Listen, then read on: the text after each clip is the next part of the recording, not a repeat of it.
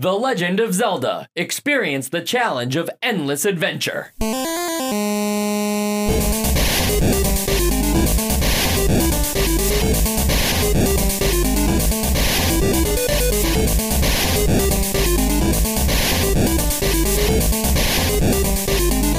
And welcome to Nostalgia, a chronological exploration of every NES game released in North America. I'm Mike. I'm Sean. I'm Joe. And I'm Sam. Guys, today, a little bit of a big one, if I dare say so. It's a special day. It's a special day for good games.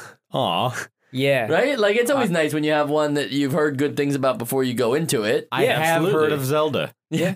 Zelda's kind of hard to have not heard about at this point, right? Yeah. I think, like, you know, your mom probably thinks that you play as Zelda, but she still knows what Zelda is. And I think that's a test. Right. You don't play as Zelda? You don't play as Zelda. No, you play as Link. Zelda's the name of the sword. Sean is not finding that out just now. That was low-hanging fruit. Yeah. But no, we should talk about that, I guess. Like, you know, our experience with Zelda going into this way, like, you know, listeners know where each of us are at. I'll go last. So, Sean, tell us a little bit about, like, you know, what you know of the Legend of Zelda series. If you've played any of the games, I'm interested. So this is the first time I've played this game, and the only Zelda game that I've played any significant portion of prior to this was Breath of the Wild. I had heard of it. I had a Super NES, but I never had like the Zelda game that came out for that one. You were like the perfect experiment for this because you played only Breath of the Wild and only the That's Legend of really Zelda. interesting. And they also did say that they used influence from this game in that game. Yeah, So I mean, think and there's a lot of that, and we'll talk about that later in the episode. But I think like that's a very interesting case study that you've become. Yeah, I guess so. Yeah. Joe. Yeah, in my childhood days of playing only my NES, even though I didn't realize I was very behind the times, I used to think like, man, it would be amazing if there was a game that let you go anywhere. Like I honestly used to think like, but that's impossible. Like I don't know how I didn't know about this game, but I was pretty limited to what I found at garage sales and stuff. You know, I was like 6 years old. Sure, but, yeah, and no one's giving away their copy of the Legend of Zelda. Exactly. You're getting like you're getting a lot of gumshoe. I played mostly Super Mario Brothers and a bunch of other really bad games that I would play until I went back to Super Mario Brothers. But I did eventually discover The Legend of Zelda in high school. And I played it, you know, I hadn't beaten it, but I played it, you know, significantly, and I really loved it. And it like it makes me sad that I don't have nostalgia for it. Like I wish that I grew up with this game. But, Okay. But I didn't. All right, Sam. All right. I grew up with this game. My first one was Ocarina of Time and Majora's Mask, which we got at the same time from a used game store. That's a good way to get, you know, the two big games at once. Never ended up beating Majora's Mask because of the whole time mechanic just stressed me out way too much. And I tried playing it again with my friend in college, and we got pretty far. We got to the last dungeon, and then we died once and said, oh, we'll pick this up later, and then we never did. But Ocarina I love. I think it's a great game. Then I think I got Minish Cap after that, and that one's actually really solid. That's one of my favorite ones, I think. Yeah, made by Capcom. Yeah. Not Nintendo, so that's like an interesting way to see like how a different party would handle. And I know like some people now have floated the idea of like, well, if Ubisoft's going to get a chance to make like Mario games, maybe give them a chance to make like a Zelda game. And I'm like, I don't know. I Like, don't know about Zelda. Yeah. yeah, I don't think we should Climb just each give Zelda that thing. tower. Yeah. And unlock. What else we got? So, Ocarina, Majora's Mask, Twilight Princess. I got up to, I think, the penultimate battle versus Zant, and it was the same thing where I said, oh, I'll get back to this later. Like, I'm up to the fight, I'll wait, and then play it when I'm feeling it, and I never felt it. We got... You don't have to give me the chronological rundown, but like Legend of Zelda. Legend of Zelda is great. I love it. One of my favorite games. I love the atmospheres of all the dungeons. And just the feeling of exploration and everything. I have Breath of the Wild now, and I spent most of my time just like wandering around. I didn't even beat all the dungeons yet. I just keep wandering around. I grew up with the N64. So we had Super Mario 64 at launch, and we played that for like forever. And then in the Christmas of '98, we got Ocarina of Time with the gold cartridge. And I just remember thinking like, oh, this is like the next big thing for video games, because all I had ever really known was a big game like Super Mario 64, which of course I now thought you is meant like gold cartridges. yeah, gold cartridges are going to be huge. No, and I remember Ocarina of Time just for like the longest, like I think I played that game so much that the guidebook that we got with it is now completely in pieces. Like you open it up and there's like maybe 7 pages left still intact in the binding. But it's a crazy game for me just because there was so much like exploration and all of these different things that you can do. But meanwhile, like to serious Zelda fans, it was like a step backwards because it was very linear in some respects. Like, yes, you could still go to, like, when you're an adult Link, you can go to, like, the Water Temple or the Fire Temple, maybe, and do them in different order. But going back now and playing, like, the original Legend of Zelda, which I first did in, like, 2014, which is just because, like, I didn't really have an NES until that time. So, of course, Zelda was on my list. And going back to it, I was like, wow, this is really different than every other Zelda game. And I've played a ton of Zelda games. This is really different than everything that came after it. And I wasn't sure how that made me feel, but we'll get into that in the podcast. So, guys, Legend of Zelda released in 1986 in Japan, 87 for the US, and both have the ability to save. Japan, this is finally an interesting time for us with the ability to save our games. But Japan, this was supposed to be a launch game for the Famicom Disk System, and it did not wind up becoming that, but it is saves on the disk drive, and then they actually incorporated a battery into the NES cartridge so that we can save over here. This is a Miyamoto and Tezuka joint, and if you remember, both those names are the Super Mario Brothers guys, and that's not surprising at all because they worked on Super Mario Brothers and Legend of Zelda at the exact same time. Whoa. Wow. In fact, Legend of Zelda was started before Super Mario Brothers. Dang. Because Super Mario Brothers was more of like a swan song for the cartridge based thing. They thought that was the end of cartridges. They were like, oh, we got to make one last game for cartridge games. And little did they know about the N64 10 years later.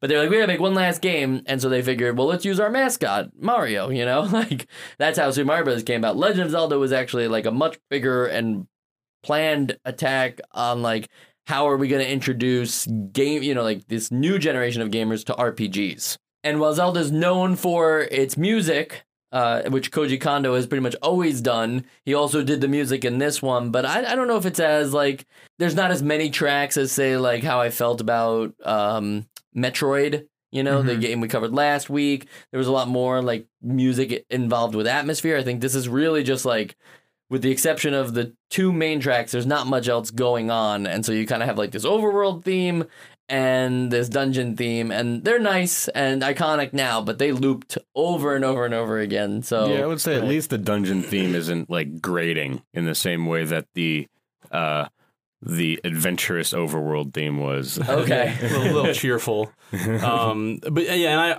I noticed that too. That was one of like, it's funny because like, it's so forgivable to me, right? Because Yeah. it's so big. But that is one of the things I noticed was like there's the same for most of the dungeons, exact same music, and the overworld always the same music. I think and the funny thing is I think that comes about because they were originally using like music that was in the public domain for at least Japan. And in Japan, the way the public domain worked at that time, I don't know if it still works this way, but you basically, as long as the composer has been dead for 50 years, then you have access, that music goes into the public domain. So Nintendo checked, and it was the month of release for the Famicom Disk System version. They checked the death of this composer, and it was 49 years and 11 months. And they said, dang. we can't wait another month, and we're not going to risk it. So they asked Koji Kondo to pretty much compose those things like that night. Damn. Oh wow! Do we know like what song was going to be the Zelda theme? It was a classical piece. I'm sure I can link it in the show notes. I don't have it on me right now, but Interesting. the name of it did not ring any bells to me. You know, nothing like iconic that like everyone in the world would recognize as like this Alternate history stuff classical going piece. It's funny too because I mean I don't know, Sam, maybe you know more about this than I do. I don't know anything about music, but it seems like there'd have to be somebody there, you know, making it into an they'd have to NES adapt it, soundtrack yeah. and make sure that it sounds okay still. Right, and right. it almost feels like at that point you might as well just get someone to hire someone to just make a song rather than adapt it from. Yeah, you I know, mean, it would but- all be scored, but it's still a process to program it. I don't know how they did it. The way that I do chiptunes now, there's like software Yeah, for a yeah, tracker they- that someone made, but I'm assuming it was a lot more complicated back then. Yeah, I assume it was more like they were actually like writing out what like on a score sheet or something like that. What the music, like Kondo would do it that way, and then a programmer would know how to like Right. put that in. Right. I don't think I was- Kondo right. himself. I don't think I he was was just imagining actually that programming like, it. If you do that like 1-to-1 like that, it might just not sound good Right, right, in the other format. But Yeah, so that's all we really have to say about the music. I would like everyone to break out their manuals, so this way we can talk about the manual of the game.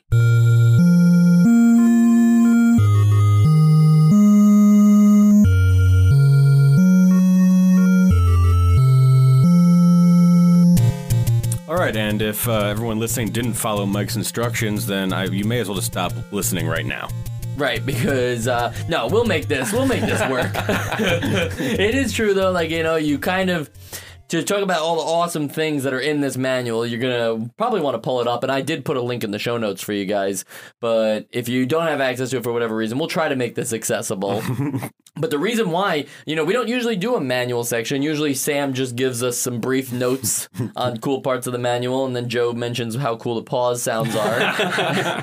But the reason why we're doing a manual section for this one is this is actually a game that was like crucial to have a manual in the American version, at least, because if you think about it, this game really just drops you into its world and Yeah. says, go do it. So the manual is kind of like, in some ways, if you were in the Legend of, if you were in Hyrule, if you came across this manual, it would help because it would have a map and it would have like some instructions. Like this is really what gave players a sense of like what to do. Yeah, Yeah, go ahead. I felt like when I first opened it up, it was like a D&D like manual yeah. or something. It's like, Yeah, here's I the mean, map and it's here's how massive. it works. And it's huge. So what are like some standout things for you, Sam, on this manual? Like, I love that enemy art. Any thoughts on that? Yeah, I thought that, I mentioned this before, the picture of the Octorok is the most metal I've ever seen a Zelda enemy, I think. They don't look anything. It's so different than what they look like in the game, and also so different than what we know them as now. Like if you look at the Ocarina of Time Octoroks, they're like they're kind of cute compared to these things. Yeah. This guy looks like he belongs almost in the Metroid universe. Like one of Mother Brain's assistants or something like that. The enemy art in general, it feels kind of D&D. Yeah. Or if not D&D, it feels more like belonging to Final Fantasy, which I think is interesting because Final Fantasy hasn't quite come yet. I think Final Fantasy will come in late 87 for Japan and doesn't come to us until 1990. So sorry, Final Fantasy fans, that episode's a while away. But so there's a bunch of different tips in here about how to use items and stuff like that. There's even a section on like a story. The story got me. Yeah, the story like- is pretty like crazy. A back lore essentially and they kind of give you that in the startup screen. There's like a little like Yeah, but 6 nothing like- sentences. Yeah. But this is a lot better. some heavy and has, stuff, yeah. Yeah, it has a neat like Some great visualization illustrations. of the map. Yep. Those illustrations are nice too because that art is kind of like a Link that we never see anymore. No, yeah, isn't he? He's got like some really good sideburns. I remember. Yeah. Yeah. He's got some good sideburns, and also like he's a very small little boy. Like I can't imagine this guy, Link being any older than like 8, right? Like 8's got to be the cap on how old Link is in this game. Yeah, no, I'd say 8. Looking at these But the pictures, sideburn. Okay, I'm on page 9. If everyone will flip to page 9. I'm on page 9. When he's sort of diving into that catacomb doorway, that's where I feel it looks like he's got sideburns, and I would just say he looks like a very short 24-year-old man. Yeah, But I mean, also, like, he's an elf, so like, we don't know what well, their hold on a age minute. is. There are no elves. He's a Hylian, right? Oh, I'm sorry. There are no Yeah, elves, and also he's never been a Kokiri, and I don't think that there are Kokiris in this game. Now I So- know what you're Kokiri. saying. Yeah, thank you for thank you guys for making You mean this an an elf? instructional thing for non-Zelda fans.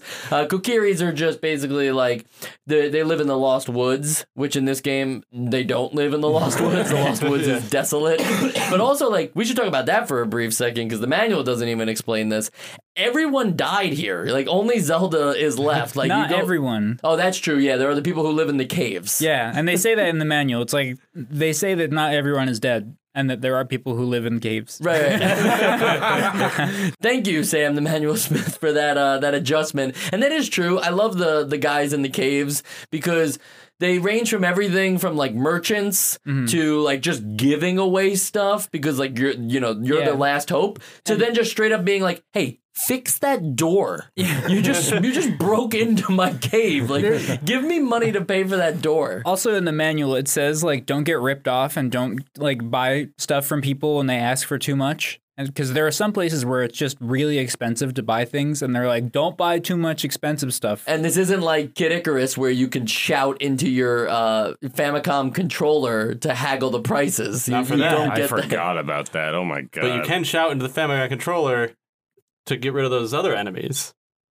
In Zelda, you're talking In about? Legend of Zelda, those cat head or bunny head looking enemies. Oh, you yes, shout at yes, them, right? yes, Yeah, yeah. so- And that's Oh, all. yeah. Right, So they could have added the haggling feature. right. Sorry, but Sean, not in the NES version. Okay, obviously. yeah. There's no Only in the microphone. Japanese yeah. version, yeah. It's similar to, I think you could also use the warp whistle that way, or maybe I'm misremembering that, but I thought you could use the warp whistle by blowing into the microphone as well. Don't quote me on that. Anyway, I think that the manual is worth looking at for the illustrations, but obviously, guys, the big hook is that the manual also came with a giant map of just what you need to get started. Yeah. Isn't that nice? Like Yeah. this isn't a map that spoils the entire game for you. It doesn't tell you where dungeons 6, 7, 8, and 9 are. It doesn't even mention a dungeon 9. Right. Like, it just says, like, here's enough that just in case, and they even actually have if you get like a brand new copy, which Nostalgia did not get, but if you got like a brand new copy of this game and opened it up for the first time in 87, when you open it, the map is actually contained in like a small little package that says like, kind of like, and this isn't verbatim, but like, don't break this seal unless you desperately need like the help. break, in case of emergency. Right, break right, glass. exactly. Like, only use this map as a last resort, and I think that's like a testament to how much they trusted gamers to like use like judgment on whether it was time to use the map. Like, okay, they've given me this much information just in the manual, but I still haven't necessarily found the first dungeon. Yeah. Like, I think it's time for me to open that map, whereas like if you're finding enough things, chances are you don't need that giant map to get through the rest of the game. That's been the manual section, guys. You can fold those bad boys up now. Turn the page. Put them away. Okay, guys, this isn't like a pop quiz or anything like that, but can anybody tell me the state of RPG or role-playing games in general before Zelda comes out It's on the pretty NES? rough. Yeah, like how are you RPGing? You are how? Okay, so you mean just like what sort of What's the mechanics are medium? Yeah, becoming- what's the medium? What's the mechanics? Like on the NES, is it happening? Like what's going on? I think that this is you should still be on tabletop if you want an actual RPG experience in this day and age. You basically have very minimal inventories, very low effort stories. Just, I guess, experience is just coming into its own. I don't know. Yeah, I would feel like they would try and almost emulate what's happening on like a PC, like a text-based adventure, which always is very bad on an NES. Like, where you got to kind of use like an arrow and everything, and it's just I feel like they would they would try and be very text-based. Yeah, I mean, before this came RPGs out. at this point, like pre Zelda, are not really happening on consoles, and if they are, they're happening in the examples that we talked about, like a Rygar, where it's mostly an action adventure game with like some fun Right. RPG elements. Yeah. The real RPGs are happening on tabletop. D&D is a huge thing that is people are hearing about in Japan. There's a lot of success and stuff like that, but also in Japan, computer gaming is a big thing. In America, certain people who are like diehard computer gamers will tell you that computer gaming was big, in America too, but not on the same level. And so in Japan, they were much more experienced with like RPG games on the computer. And so Miyamoto actually wanted to find a way of like, well, RPG games are starting to become this popular genre. So how does Nintendo tackle it? What can they do? And I think that they find a happy medium here with Zelda. Like, how RPG do you guys feel like this game is? There is no experience points. Well, this is the most RPG game we've played so far. Okay, you're going on record with that. I'm going to, yeah. Okay, no, yeah, I'm not saying you're wrong. I don't think I would fight you on that. I think that this is there's no experience points, but you feel like almost in a more organic way. You feel like because of what you've collected and because of parts of the adventure you've gone on, you got a new sword, you got a new Yeah, I mean, tunic, we're I not guess. quite at quest design yet, but we still have we still have upgrading your gear. Like, I feel like the heart containers are a way of experience. You've got non-linear progression. Yeah, you can choose any which way you want to go. All of the dungeons in the game, with the exception of like 2 that you need a specific item to get to, are available to you right from Yeah. the start. You're not supposed to go there, and it's going to be very tough for you.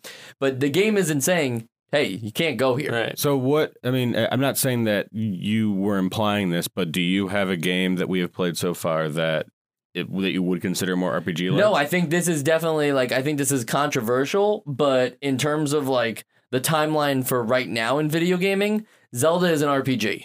At this point in video gaming. Nowadays, Zelda is not an RPG. It's almost like, or I wouldn't even call it a JRPG. It's No. It's its own category. Well, it's really, it's a third-person action game. But are they action games really like I think of third-party action games as third-person action. Wait, what'd you say? Third-person action games. Third-person action games. I think of those more as like an Assassin's Creed or like But they weren't always like that. I think like an Uncharted. But Yeah. even all right, so even like the new which I haven't played, but even the new Assassin's Creed, is that not like a third-person action game with RPG elements? I don't know. I haven't played Assassin's Creed since Black Flag, but I would say that there are some RPG elements Right. insofar as I think most action games now have borrowed as much RPG elements as they have like games about around this time. I agree. I think like with the exception of platformers Yeah. nowadays, it's like almost every game has There's, like, some an upgrade RPG like tree and all elements that. Yeah. involved in it. Yeah. And I feel like it- that's where this would land,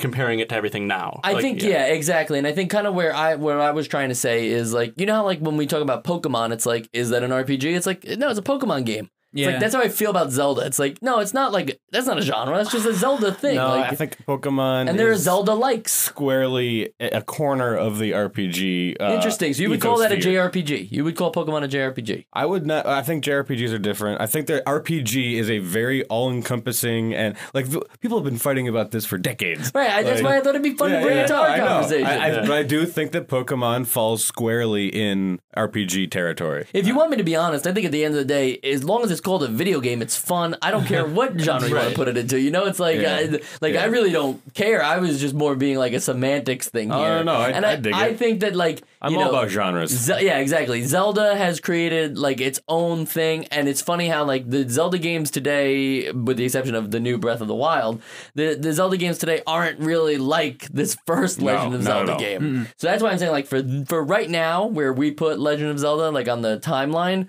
this is an RPG game. Yeah. Like this is it could be its own thing too. It could just be this is Zelda. This is all I know. And that works too. So I mean, you think- get to name your character, so I mean that's cool. yeah, That's you do. right. I didn't even realize that. Yeah, that is something that I Yep. just kind of looked over. You get to name the character, and you can name the character Zelda, and unlock an entirely new section of the game, but we'll get into that later. Let's talk a little bit more about the game now, because we've kind of been skirting the obvious topics here. So the game itself. Yeah, the game itself here. Let's just talk about the sense of adventure in this game. You get dropped off in the middle of nowhere, essentially, to you. You know, you don't know where you are on the map yet, and you have no weapons. What are your guys' thoughts right now? I mean, I love the fact that every screen, it feels like it just, like the world just exists around you. It doesn't feel like it exists for you or to like push you in a direction. It feels like this is the way the world is, this is the way this screen is, and you just have to deal with it. You don't have a sword, like you better go find a sword. Like it makes it feel more like an experience that's happening to you.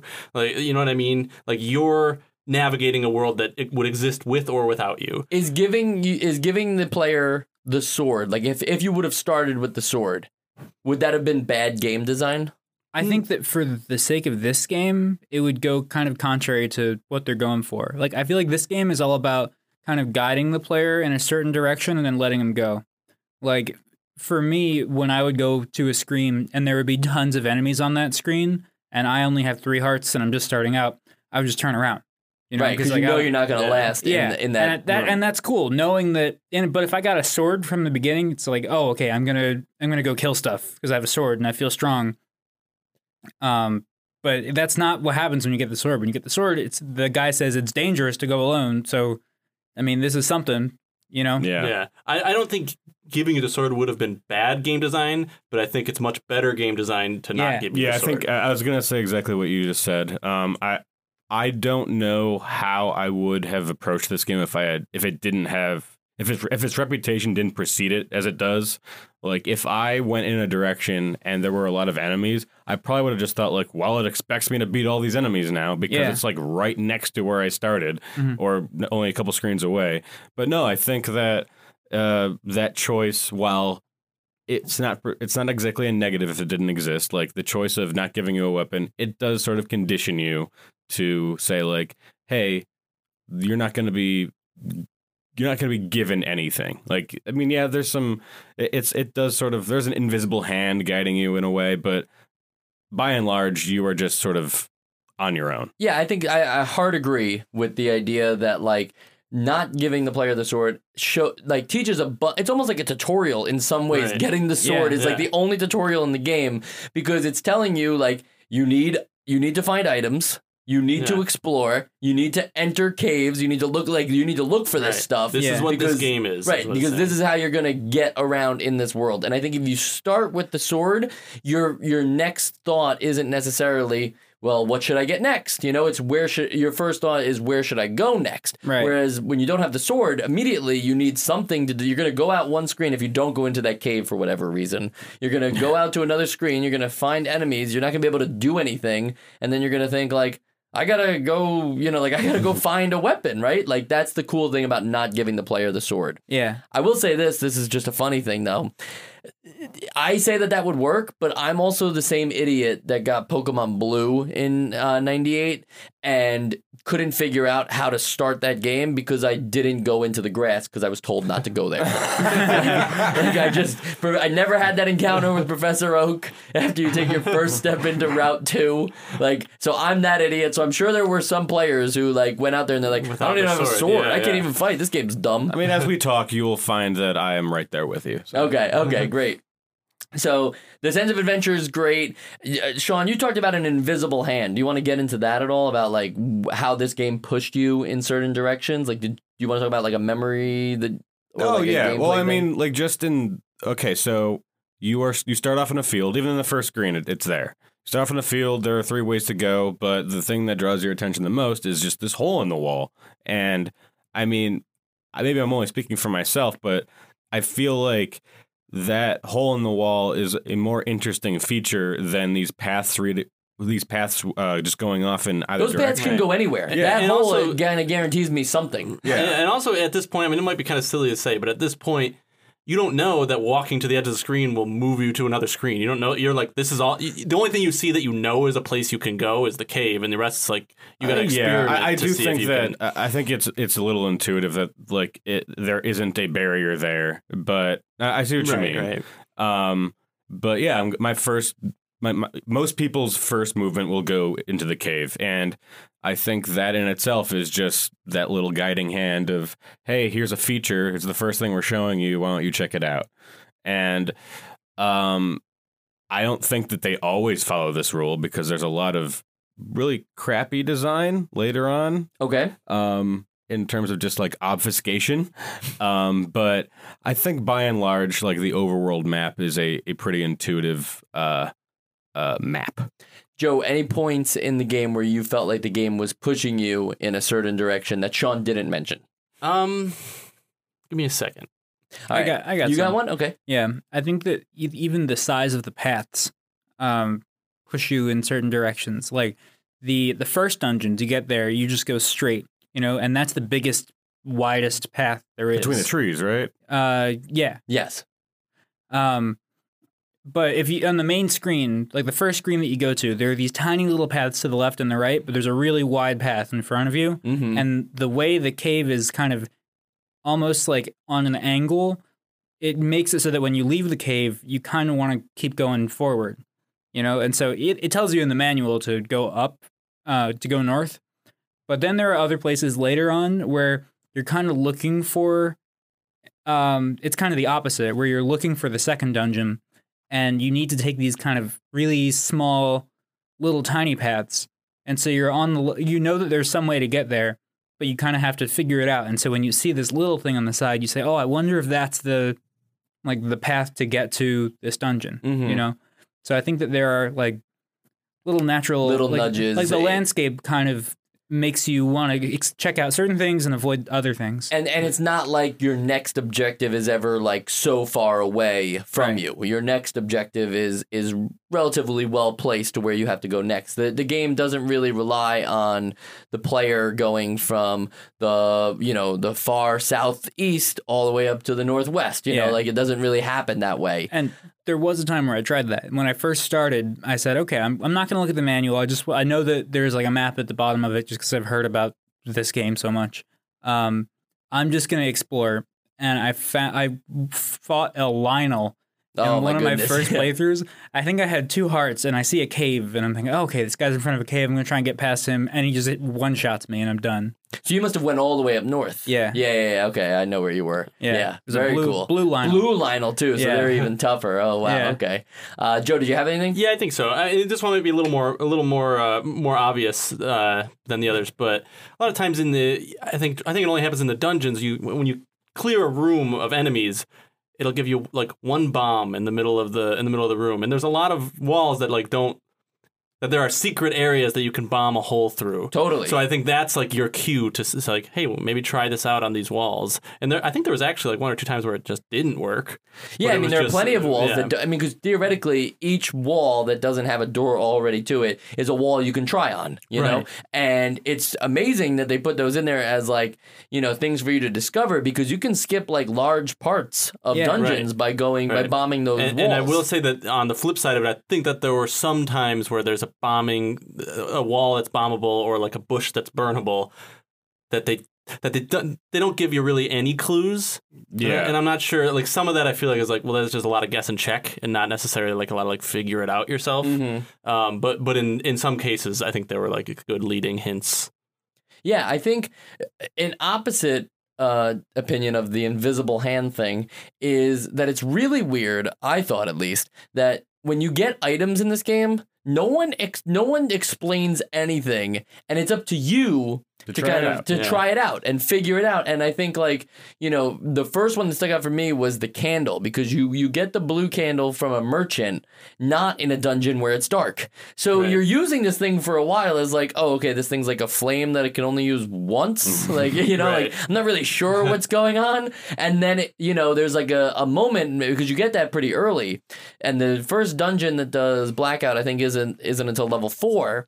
And you get to one of those dark rooms, and the first thing I thought of was like, what if I just light the room up. Right. Like, like why don't I just use the candle? And it's so smart to do it that way, because the easier approach would have been the blue candle is the item of that dungeon in level 4 that you have to go find. And then that's like explicitly telling you like, hey, this candle is the way to, kind of like how the ladder is given to you in level 5 or 6. The ladder is given to you because it's like that's the only way you're going to be able to get across the water to finish the rest of the dungeon. Like, you need that. And that one was like, this is such a very specific use case thing that I think the ladder for me was the only item that I wasn't actually impressed by, because it was more of a Metroid thing, where it's like, you can't open these doors until you get those missiles. It's like, you can't cross this until you get that ladder. Right. Similar to the raft, actually, too. If we can talk about the raft for a second, that was kind of strange. I think that has a similar element. I know you guys didn't care for in Rygar, which there's like a thing that triggers like, this is where you can use the grappling hook. Like, this is where you can use the raft only. I'm like, but it's a raft and that's water. You can't put the raft on water. It's also weird though too, because you get the raft and then it's like it's not usable in the dungeon. Right. And yes, like you get it in the dungeon right before you're supposed to go to the raft dungeon. But like, I wouldn't have thought like, like go check that out. It's just something that's more or less going to happen. Thankfully, they didn't map it to be. Like, it's just like, as long as you have the raft in your item inventory, you can go to the level 4 dungeon now. But since we're talking about the order of these dungeons, I'm giving out crazy numbers. Nobody really like did them in the exact order, right? Well, okay, so let me tell you a little story about how I played this game. Make this as long as it has to be. I want to hear it. Okay. So I boot up the game, go in, get the sword. Everything's going great so far. I end up going to the west, and I'm in the woods, and I find my way to like a hole in the wall, and there's like an old lady, and she's like, "Hey, give me money, I'll tell you a secret." So I'm like, I got some cash, so I pay for some rupees. I got some rupees. So I ask for the most expensive secret, and she gives me some directions, and so I follow the directions through the Lost Woods, and I have 3 hearts. And I go right into the 6th dungeon, and I'm sort of just like taken aback by what's around me, and I get through like maybe 2 screens before I drop dead. Now, you saw the level 6 thing and knew you were in the 6th dungeon, or you just I thought like, assumed that okay, because, good. No, like, okay, I'm just making sure that you didn't think like, oh, this is the first dungeon. This is tough. Like, yeah, no. I'm like, okay, level 6. I know that there's 9 dungeons just from knowing about this game a little bit. And then I died, and then I'm like, oh, I guess that was not supposed to happen. Actually, I knew going there that like, oh, I'm probably just way out of my element right now.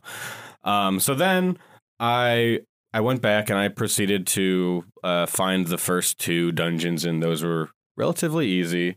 Especially after having encountered the 6th one. And I feel like, oh, I'm well on my way. And then I get to the 3rd one, and that's a little bit tougher, but I get through that one. And now I'm lost because I didn't even know that there were items hidden in the other dungeons. So you hadn't gotten the boomerang or the arrow? Okay, so I got a boomerang because I think it was just dropped by an enemy. Yeah, you have to clear out a whole room, and then the boomerang will just show up. Yeah, but the other ones were like, I didn't even see a screen like that screen where you go down the ladder and then pick up the item and then go back up the ladder. Like I never saw that. Okay, so that's as much as I played. Wow. Okay. I mean, I knew that I was missing something. But at this point, I didn't have enough time to keep going. Right. And I didn't want to look up a walkthrough, and I knew that like there was more that I could have done to do this. But yeah, I think this is a counterpoint to. And I'm not saying that it should be dumbed down, but I think it makes more sense design wise to put a barrier in your dungeon that you have to get the item to cross. And you'll see them do that in every future Zelda game. Yeah, it was actually something that felt like it stands out to you almost, that like you get an item in the dungeon and need it in another dungeon. Like it's like it feels, because I think like most games that's what I'm saying with the raft. It's point, like weird that you get this raft and like, yes, like I said, it helps you with the very next dungeon, but it's like it's weird that it doesn't have any application within the same dungeon. Right. And I think that will and yeah, I think that there are positives for having it be like it's not needed and you have to find it in order to progress later. But I think if you could like just make sure it'll eliminate frustration to the people that got into my position. And then you have these opportunities of like, okay, maybe have this as something that you need to get to some secondary item that you don't need. And there are a lot of those. And like in Metroid, how half the upgrades were sort of optional. Right. And you could have those applications be there, like how you can just bomb through walls. Like I tried a lot of walls, and I think only like 3 of them worked for me. And you only get so many bombs, too. Exactly. It's not like in I'm not trying to Metroid waste where you bombs. have the little bombs infinitely. Yeah, you can only right. just use one at a time. So I don't know. I guess I played the game pretty wrong, but I still enjoyed myself playing it. And I like that you stuck with it, though, too, is like, I'm not going to look up a manual. Like, this is my experience in this game. You know, like, there's something to appreciate about that rather than resorting to, like, I think you should eventually go back. No, yeah. and I mean, check I'm it out. going to go back and finish this but game. I think that there's something to be said about the fact that you didn't just be like, okay, well, I'm going to figure out the right way to do this. Like, you Right. kind of just said, like, this is the way I'm playing the game, so I'm just going to keep going as far as I possibly can. And that's something I wanted to talk about, actually, because I had a smaller version of that experience, and I don't remember which dungeon, but at a certain point I had to... there was an item I was missing that I needed to go on, and I kind of realized, like, I missed it in another dungeon. So I had to, like, almost go on... I'm sort of twisting a negative into a positive here, but my rose-colored glasses were telling me, like, I got to go on, like, a little side quest. Like, this will be fun. So I had to go on, like, another adventure, like, just to figure out, like, back into the dungeons that I already been into and, like, figure out what did I miss? Like, what else was here?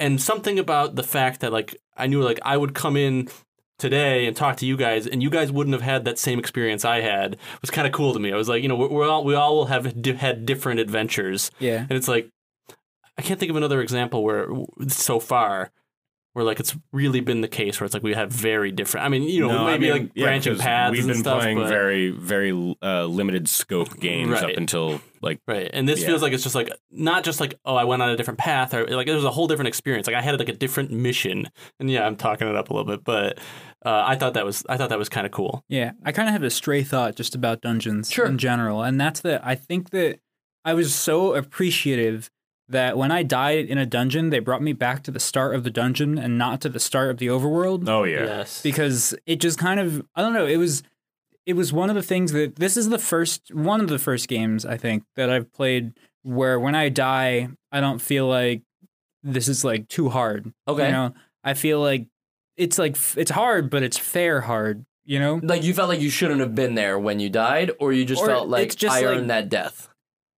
Just like I earned it, you Okay. know. It felt like if like the punishment and rewards of this felt very modern to me. It didn't feel like arcade-esque or anything. It is more. I mean, I think that we've touched upon like having the difficulty feel earned and how like, oh, that death was my fault. We've touched upon that. Yeah. But in terms of the difficulty of this game, where you don't really lose anything when you die. Yeah, and that's great. And doesn't that make is it- very modern. I'm not saying it's good or bad, but it is very modern. Yeah, and I think one thing that's very smart with this game that Sam brought up is that it takes you back to the startup screen, you know, like the place where you found the sword, you know?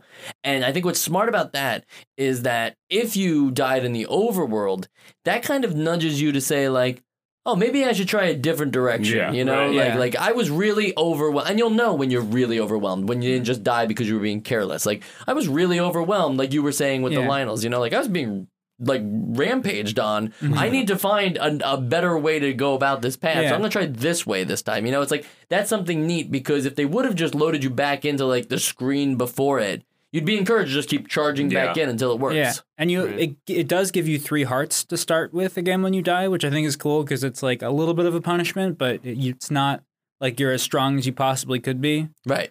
And I like that they respawn all the enemies too, so you have to redo it, and it's not like it's watered down. I don't know. I was just really impressed with the feeling it gave me. Totally. You know. Yeah, I think as far as difficulty, like on the NES goes, I think this is maybe still more difficult than a lot of games now, but I think it like kind of nails that like that perfect medium where it's like not, it feels difficult but doable. And I think this, for me, this is like the template. Like, this is what I want other NES games to be like, difficulty-wise. And I think one thing to get back to, Joe, since we're talking about the difficulty and how like things aren't necessarily like spelled out for you and everybody has different paths, is that was completely Miyamoto's intention at the very least, if not Nintendo's, like the entire team's intention, was to make it so that you're playing this game, I'm playing this game, we go to school together, we are at work together, Right. like, you know, like we're friends, whatever the situation is, and you're playing that game at your house and I'm playing the game at my house, and then we can bond over it in a way where I'm like, you know, oh, I'm on level 4 right now, and you're like, oh, I just got past that last night, I had to do this, and then all of a sudden I have that eureka moment where it's like, now this like tale is being passed down to me, and I'm like, oh, okay, that's what I have to do. Right. Like, there's something nice about that, and not that can't be done in every single game, right? like it's what makes it interesting here is that there is a different way to go about it, where Joe can be on like the level 4 dungeon, and I can be on the level 6 dungeon, but I haven't finished his level 4 dungeon. I just happened to wind up at that one first. And so I have information that's worthy to give to Joe, and he has information that's worthy to give to me, rather than, well, I'm just in the next level and I'm doing better than you right now, so here's what you need to do to get ahead of me. It's like we can be in different spots and still share the same, you know, like useful information. Right.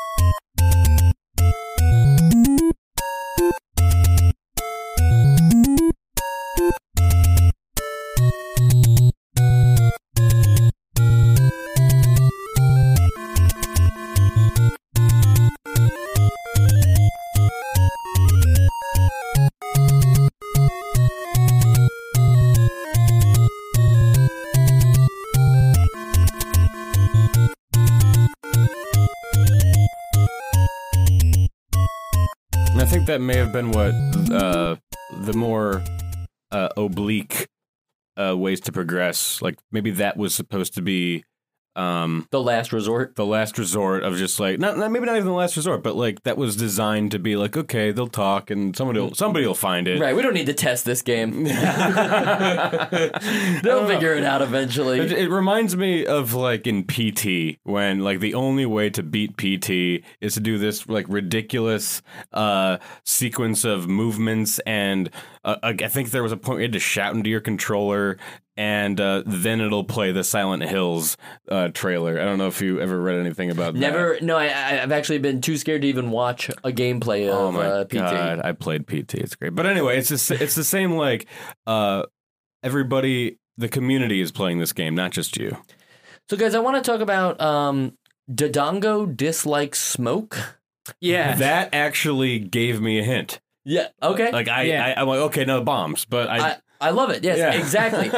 It's so clearly like Japanese poorly translated to English, but I brought that up as like just a way to segue into these hints in general, because I was wondering, are there any other, like that one stands out for me as just like a fun one that also happened to work, but were there any other ones that stood out for you guys? I mean, like you mentioned getting the riddle to the Lost Woods. Yeah. And that's like a huge one too, because there's no other way that there's not even a good chance you're going to guess it though. Yeah. If you think about it, like there's a ton of combinations. you could luck into it, but there were a lot that didn't work. The ones that, and I'm not saying that I came across these, but when I watched some people play this game to get a gist of what I was missing, things like that Easternmost Peninsula one. Yeah, the Eastmost Peninsula one is a famous, like, it has nothing to do with what was actually being said in the Japanese version. The Japanese version mentions something about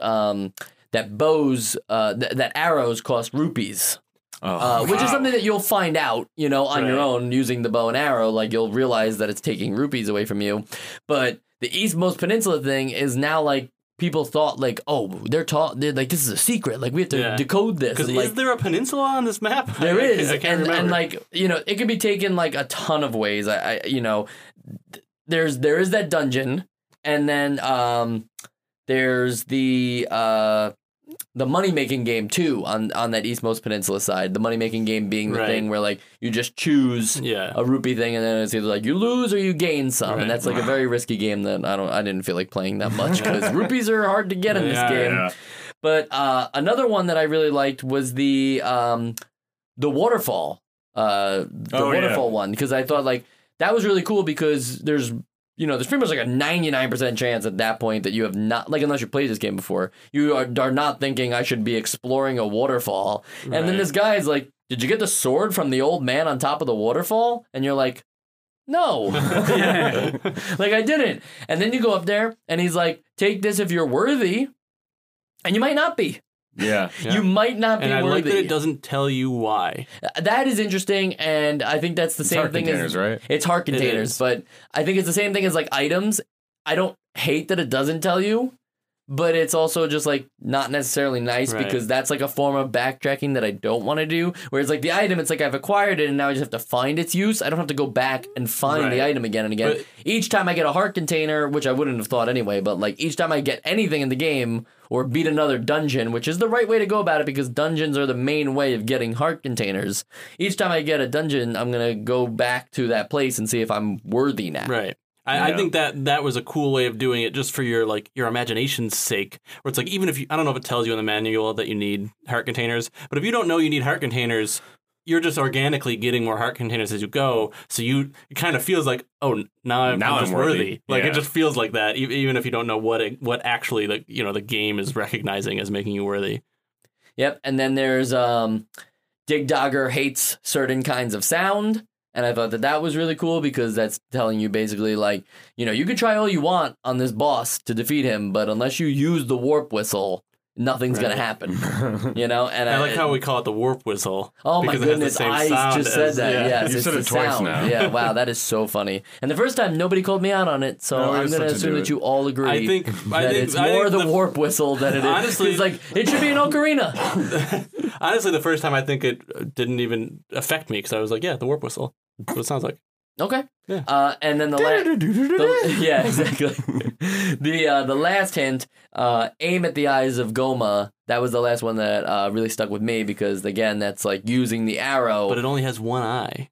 So I was like, what's the other eye they're talking about? What's the secret that I have to Oh, unlock? aim at the eyes. Which one's Goma? Which Goma's the spider. Oh, okay. That Yep. closes that little blinky eye. Yep. And when it's closed, you can't do anything. But when it's Right. open, shoot that arrow. And I think it's a one-hit kill.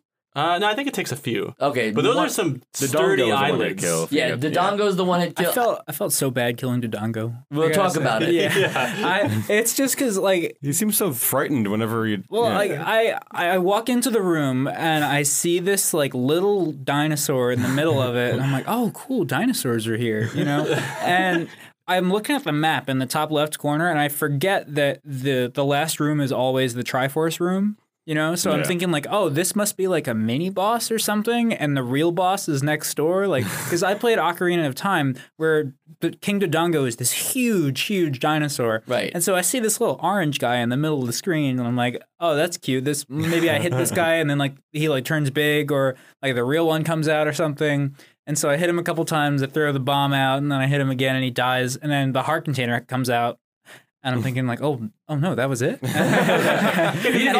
doesn't attack. Like, he's just walking around. I yeah. felt really bad. And you feed him the bomb, and he's like, "Ooh, like thank you," and he like eats it. And he's like, "Oh, like what happened? Like what?" Yeah. No, I interpreted his facial expression as just like, ouch, that hurts. Like every time you hit him, like it's just, ow, I'm hurt. Yeah, he doesn't like lash out. It feels really bad. You're to just kill him. slaughtering this poor animal. Huh.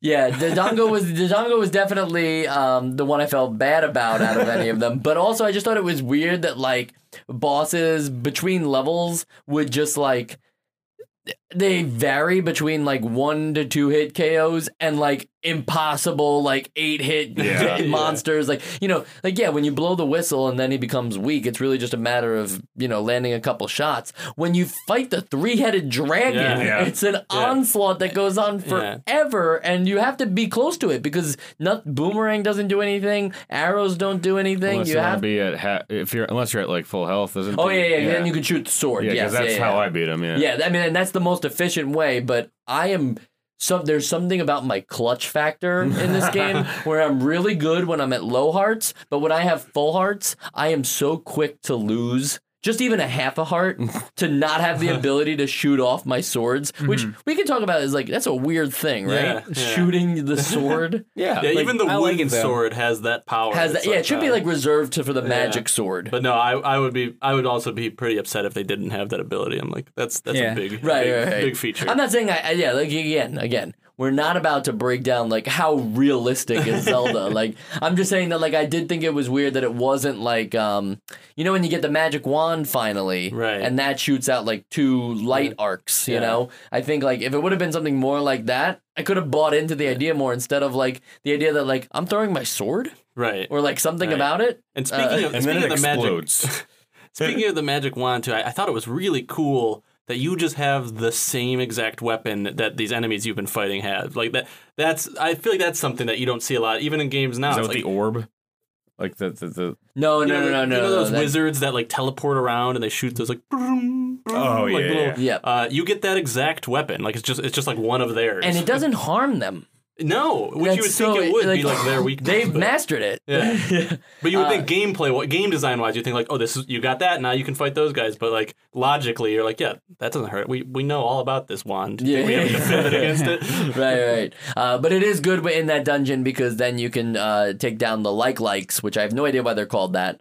But you can take down the likes with that from far away while you're dealing with the Right. other guys with your sword. Because The likes are they're trunk-looking things that slither around the room, Tubes that and eat your if shield. yeah, they'll maybe take the your shield. scariest enemy. oh, I they mean, take the shield. I used to hate those in every Zelda game. That I played. And they're also just like gross too. Yeah, Like, they're really They're especially- orange, right? yes. Yeah. Okay. Especially, I have like the N64 version of them stuck in my head, where they're like these giant things that are like Oh, yep. pulsating, Mhm. and they like absorb you, and your guy's making like creepy noises while you're inside. So whenever I see one, Second worst enemy next to the Redeads. I'm just hungry. oh yeah, Yeah. oh yeah. I'm just hungry.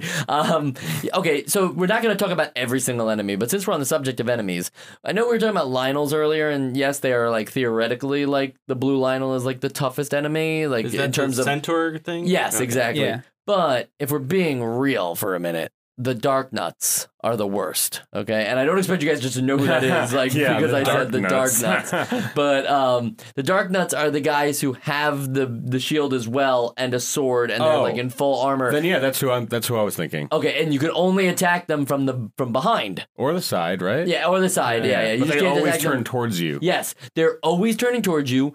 You don't hurt them when you walk into them, but they hurt you when you walk. You know, it's Yeah. that the whole thing Yeah, again. yeah. And you know, as a guy who didn't really have the ability to shoot his sword all the time because I was really bad at keeping full health, You gotta get close. those things caused more deaths than anything else in this game for me. Any boss in this Yeah. game, I didn't even die from Ganon so much as I did from these Dark Yeah, Nuts. and Like, they're riddled. Level 3 is like riddled with them too. I level think. 3? As Do a- bombs I thought work it on was those 3. guys? Bombs do work on them, but again, you You only only get 8 bombs yeah. at a max at And any I particular think it only time. counts as like one hit. Right, Well, it's not. eventually you get 16, right? Yeah, but I'm saying. Well, I yeah. guess what I'm saying is that like they didn't do enough for like to Sean's point. They still only count as like one hit, and they're lucky if that bomb is Yeah. making a connection. Right. They're still Right. quite the nuisance. It takes Yeah. it takes forever to take those guys down. Whereas at least with the Lionels, it's like any direction, just keep your distance for the Right. most part. You know, hit them with the boomerangs. This way they freeze. It's like can't do that with these guys. Won't do Yeah. it. I think So- it's funny, like facing the Lionels, because the only other time I've played them was in Breath of the Wild. That's the only other time they show up. Sam. yeah. Well, there you go. No, yeah. I'm just saying, like, that's very funny, and one of the many callbacks to the original Legend of Zelda is in Breath of the Wild with the Lionels. And the Lionels in Breath of the Wild are certainly the Mhm. hardest enemy in that game. Yeah. That's a true testament to, like, just... The funny thing about Lionels in Breath of the Wild, and we'll make this a Breath of the Wild thing, but like in Master Mode, which was an added DLC thing, on the Great Plateau where you start, that's like the tutorial thing the first time you play through. But if you play on Master Mode, they put a Lionel on on the Great Plateau, and he'll just like completely ruin your day. Wow. So I think that's just like we made this mode a lot harder. But I have a lot of complaints about Master Mode, so that's not an endorsement to buy the DLC.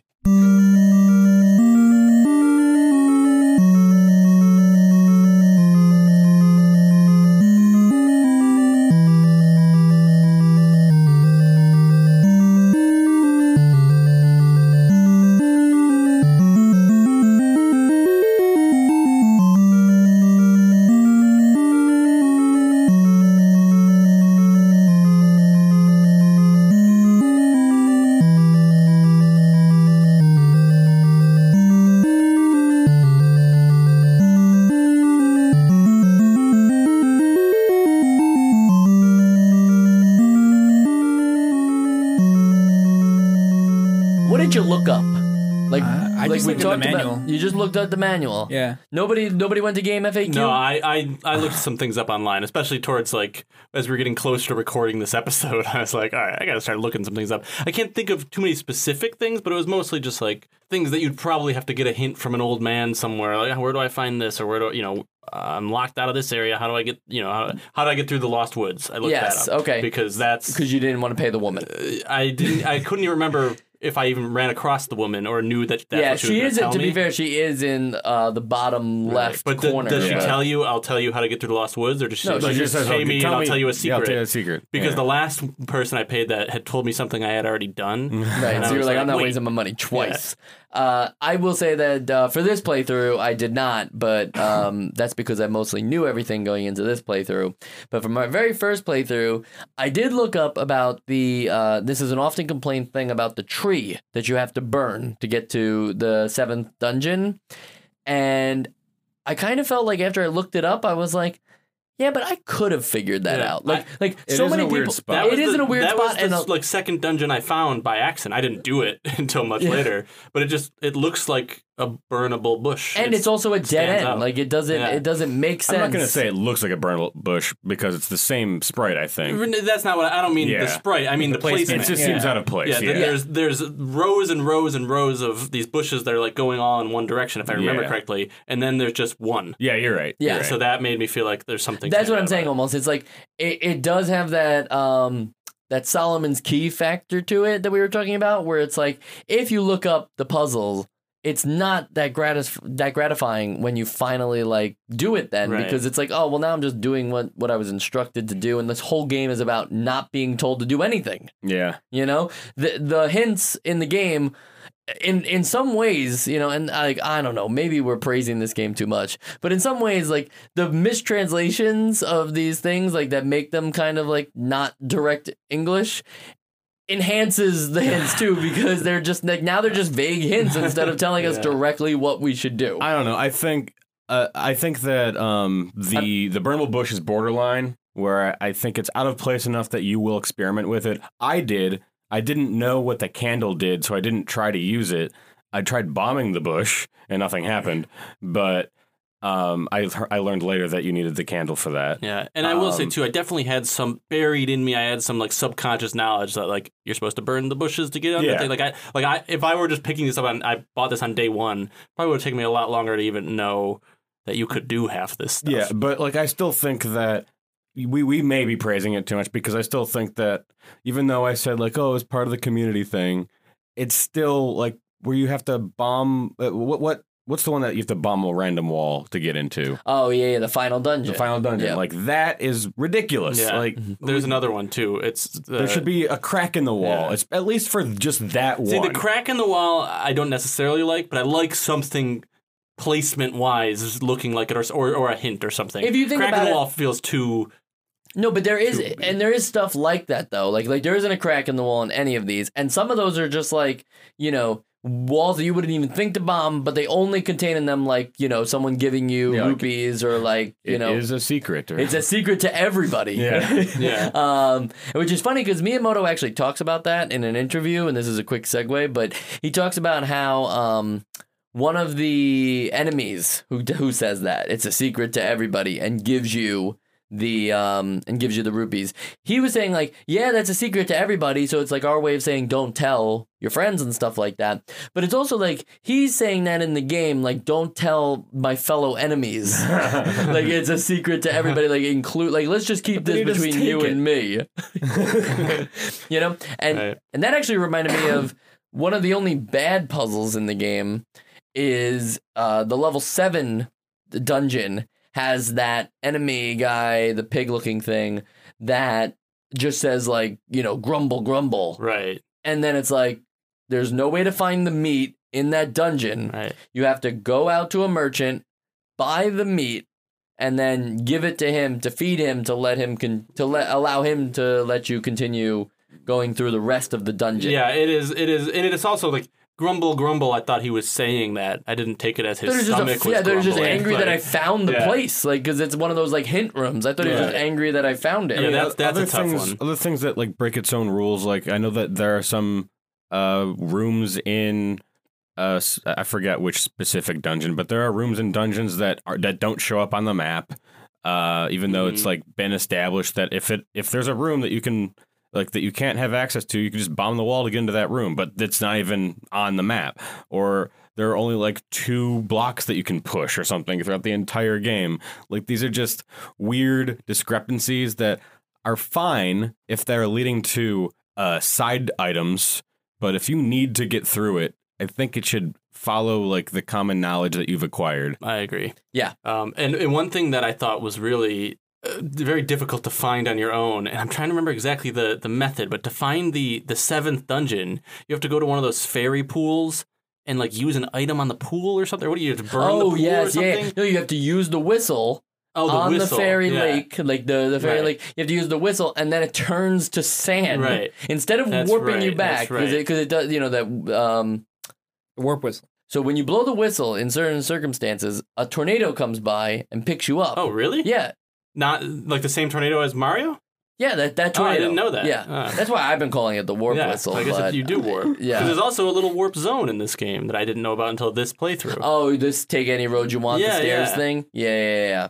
Yeah, there's a guy, one of the old men, instead of having 3 rupees laid out, he has 3 staircases. And so you can choose any of the staircases and it'll take you to a different part. And it's like a good way to quickly traverse the map from that point on once you like know which one takes you where. Wow, that's something I never saw.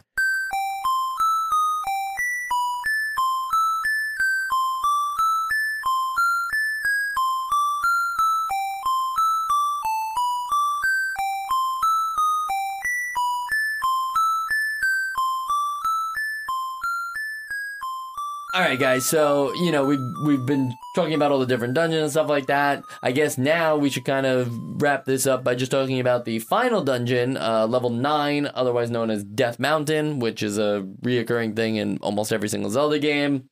And this is where you'll find Ganon. But one thing that I thought was like interesting about, like, besides how hard it is to figure out that that's where you have to go into because you have to bomb that one particular wall, I thought it was interesting that this dungeon is so much more complicated and complex. I feel like it's almost as big as the overworld. Exactly. It really is. It's gigantic. And even the map is like, it's not even like it's like the shape is, it's just skull. like there's so many and there's so many staircases like, too of like, okay, so you're up in the top right now, but then you're gonna find the staircase that takes you to the bottom left that gives you like access to 3 new rooms, and then there's gonna be another staircase, and one of those it's gonna take you to the middle. There's so many different, like, this just looks so silly. If you look up a map of level 9 on like Zelda Dungeon or something like that, like if you look up those things, you're not going to believe what you're seeing. Right. And then there's a couple of items in here to get. I think the most important one is the light arrows, because that's like, don't you need those? I think you need those, right, to take on the Ganon. The Ganon. And that's important, the Ganon, not Ganondorf. Ganondorf is like, people want to say Ganondorf because he's in Smash, but Ganondorf is just like the human entity of Ganon. Ganon is the real Gerudo, or like correct, human. I guess, but it's spelled differently in this game. Why is it Ganon? It's Ganon. Oh, okay. Is that the correct No way? way, really? I think it's Ganon. My copy. Okay. Or the way I played it. Everybody has a different experience with this game. Do you know about Ganon banning? Ganon banning? Yeah. No. It's where if I forget which form it is, but if you spell Ganon wrong, they don't ban you, but it's called Ganon banning. What do they do? I think it's we've all just been banned from that forum. Someone's reported us. So there's the light arrows, and then there is the they're called silver arrows in this game. And then there's the red ring too, because you probably already have, most likely you'll have the blue ring by this point. But and the rings don't really behave as rings; they behave as full outfits. Yeah. That give you more defense. Legit. Yeah, they'll change how you look, and they boost defense, not offense, which I guess makes sense because you have the swords to collect to make you stronger in that regard. So if the rings and the swords just made you stronger, you'd have power creep by the end of this game. I would just like to confirm real quick that in the title crawl for Legend of Zelda on NES, they spell it Ganon. Oh, wow. There you go. So this game should be banned from that forum. They should not be allowed to talk about the very first Ganon. Or maybe I had it backwards, and you do spell Sam, with two N's. you're losing my attention now. It's either they do it or they don't do it. Do they do it? I don't know. Do they do or do they don't? Anyway, so one thing that is interesting, though, is that you can get into this dungeon if you know about it right at the very start, right? So this is the idea that, like, on your next playthrough, I'm just going to go right to level 9, right? Wrong. You can go in there, you can get all the way up to a certain point, and then the old man's going to be like, hey, show me that whole Triforce. Show me your 8 badges.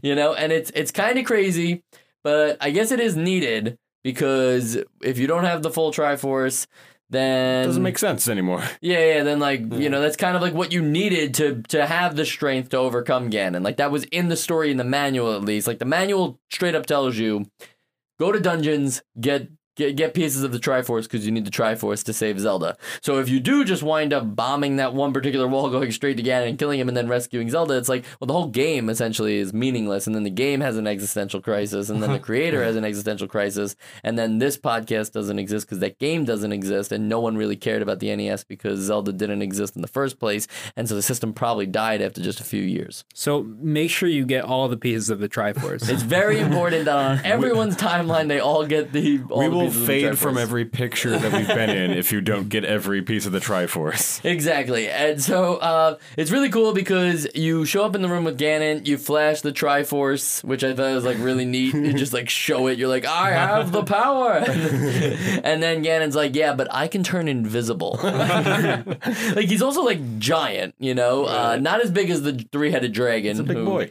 But he's a big boy. He's a big pig He's husky. who turns invisible. And then, like, shows up almost always on top of you, deals an incredible amount of damage, and takes a good amount of hits. Not like as many as I would have thought. Not as many as you would have thought, but a good amount of hits to take down. And the room is actually shaped like a skull, too. I thought that was kind of neat. And you can also walk on every tile, even though some of the tiles are like blank, where we've been trained to make it look like a skull. But yeah, that's interesting, actually. I guess I didn't think about that. But yeah, it doesn't take too much to defeat Ganon, and then in the very next room, you'll encounter Zelda, and all will be right. She holds up her Triforce as well. Yeah. But was that also made of 8 pieces? Did she go to another 8 dungeons? Or maybe like he just gave her half the Triforce. She broke it Well, up. they both have right? a triangle. But she broke up your piece so that he couldn't get it, right? I guess But aren't there? All right, so I'm Legend of Zelda noob here. I don't know anything about it, but there are 3 of these big Triforces or whatever that like they each have one, right? Isn't like Ganon, Zelda, and Link all have a piece, or a piece of like. Oh yeah, well that's true to the lore. Yeah, But is that in this game though? Because I was looking through and I wasn't sure if that was. No, like... I don't. I mean, like also the Triforce is always ever in 3 pieces, and no one's allowed to have all of it. You know, like that's the thing. But maybe in this one, it's still in 3 pieces, but then also those 3 pieces get separated into 8. That's Yeah, well, I I kind of think it's more like, how people have those necklaces that like you get with your friend, and one of them is half of a heart, and the other one is the other half of the heart. I think like maybe the Triforce is just like half of like a tri-square. What? Wow. Okay. I dig it. I also like to think that we shouldn't get too far into this because then we start talking about Zelda timelines, and that upsets a lot of people because for like almost a decade, Zelda fans put in a lot of work into making a timeline that made sense, and then Nintendo like stuck their noses in because they clearly don't care too, for the record. Like they just don't care about like a lot of things when it comes to like explaining Mario this, explain Mario that. It's like, yeah, okay, well, you know what? Now he's no longer a plumber. Like they just straight up said that at one point. Like he's not a plumber. And it's like, he was. Okay, like, don't do that. So they stick their noses into the Zelda timeline and say like, no, this is the like, thank you for your hard work. We'll consider that when we make our official timeline. Yeah, it's sort of like how I feel about I think that Disney is getting a little too big for their britches with Star Wars, and like they took away all of like the expanded universe stuff. It's like, no, that's just fake stuff. Yeah, and it's like, we spend a lot of time reading that stuff, and a lot of people wrote books about their things. They And it's made like, games those books about don't it. mean anything. Yeah. They don't mean nothing to us no more. And it's like, the thing about the timeline, too, and how they made it branch into 3 separate paths, one of them revolves around Link losing. Oh, good. Like legit, like there's a timeline that is just built around the idea that Link lost in Ocarina of Time and Ganon won, and like you as the player. So any game over screen you ever got, you've now created that other timeline where I actually don't remember which timeline that is because there's the Twilight I think Princess. that's the timeline. original Legend of Zelda timeline. Oh yeah, exactly that. You're Yeah. right. Yes. See, Okay. it's funny because this, as someone who hasn't played any of the other games, this actually really intrigues me. Yeah. And, like I do plan on playing all the games, but And then that's you'll like realize very how interesting dumb to it me. is. Yeah, as you it's play all, through it's, it. all, hope it's not. all BS anyway. Yeah. It's all like I think you know what, at the end of the day, just make up your own. Yeah. Okay, like, or how about this? Okay, let me blow your mind right now. The Legend of Zelda, this one that we're talking about right now, is pretty much outside of Breath of the Wild, the last game in the timeline. Everything after this takes place before it. I always Wow. thought about these games as like self-contained and like they sort of like restart every Yeah. single time. But I It's guess just- it's not yeah, the there are a case. couple that are direct sequels though. Are there? Like Majora's Mask is a direct sequel to Ocarina. Yes, yeah. But I also just meant, like, to Sean's point, it's almost like it's just a fable that gets told Yeah, over like, and over Ganon again. always takes a different form. Like, Yeah. there's always Link that has no recollection And of Skyward shit. Sword kind of clears that up too, with like the whole like Ganon's not in that game. Instead, what's his name? Demise. It's Demise. And he says that he'll and he says he's going to do this like forever. my like, descendants will like slaughter your descendants. yeah, they're or like something. bound together by eternity. Link, Zelda, and Demise. And So so, it's Yeah. like that, like Bioshock Infinite. There's always a. we're not allowed to talk about Bioshock Infinite because there was 5 minutes where I thought that game was really good. I And still, I'm still I upset still think, with myself. I still like that game. So It's bad. you're bad. Anyway, You're bad at video Oh, games. they're gonna Let's, throw out their heart necklaces now. yeah. Triangle Try squares. squares. Try Heart squares. squares. Let's just talk real fast about what you would fix. So you've been pretty much presented with a game that a lot of people think is a 10 out of 10, one of the only NES games that still is worth playing today. And now you're tasked with like something that you're going to fix. What is that going to be? All right, I can hop on this one. Okay, I Sam? think that real basic thing that just kind of got me, that took a lot of getting used to, is the sword strikes, and that there's no way to like hit diagonally, and it's like it's such a stupid thing, but you kind of have to like make sure that you're like moving up and then exactly to the left or exactly to the right or moving down. You know, like Yeah, I think in the same vein, it's like just a tiny bit awkward, and they do fix it in later games. there's but- a timing thing with this game where I think in most games that have this like sort of top-down view, if you press a direction and like a attack button, you're locked into attacking in that direction. Mhm. So I would like try to attack an enemy to the right, and then immediately like queue up. I'm going to move down next, and I don't know if anybody else noticed this, but I would try to attack the enemy of my right, and then queue up that movement, and then I would just attack down. And I don't know if anybody noticed this, that like you could sort of change the direction of your action before the input actually processed on screen. I feel like it's a very small nitpick, Yeah, Okay. these are all little things. Yeah. For me too. but it was something that like sort of had to make me rewire that part of my brain to like just wait. So nobody noticed that. No, Okay. I but feel like there's a pretty precise It might- level. I'm sure of- it happened. Level I of, noticed no, it- I agree, yeah. but I feel like level of attention you're paying to that is pretty Like I precise. noticed clunkiness with the combat and with movement, like a little bit. So movement maybe, bothered me more than maybe something like combat. that. Like Yeah. there was just some times where like I don't know. I guess like to your diagonal point, yeah, it just felt like when I was trying to even like maneuver myself to keep going like upright, it was like sometimes that just wasn't really Yeah. registering as well as I wanted it to. yeah. My fix is something that like I don't think I personally can do to the game, but just like a suggestion is that you have this overworld where everything pretty much happens with the exception of the dungeons. If backtracking is ever going to be like a thing that's like required at any point in this game, like for instance, you were near the waterfall and then much later you find out, like, oh, there was actually a thing over by that waterfall.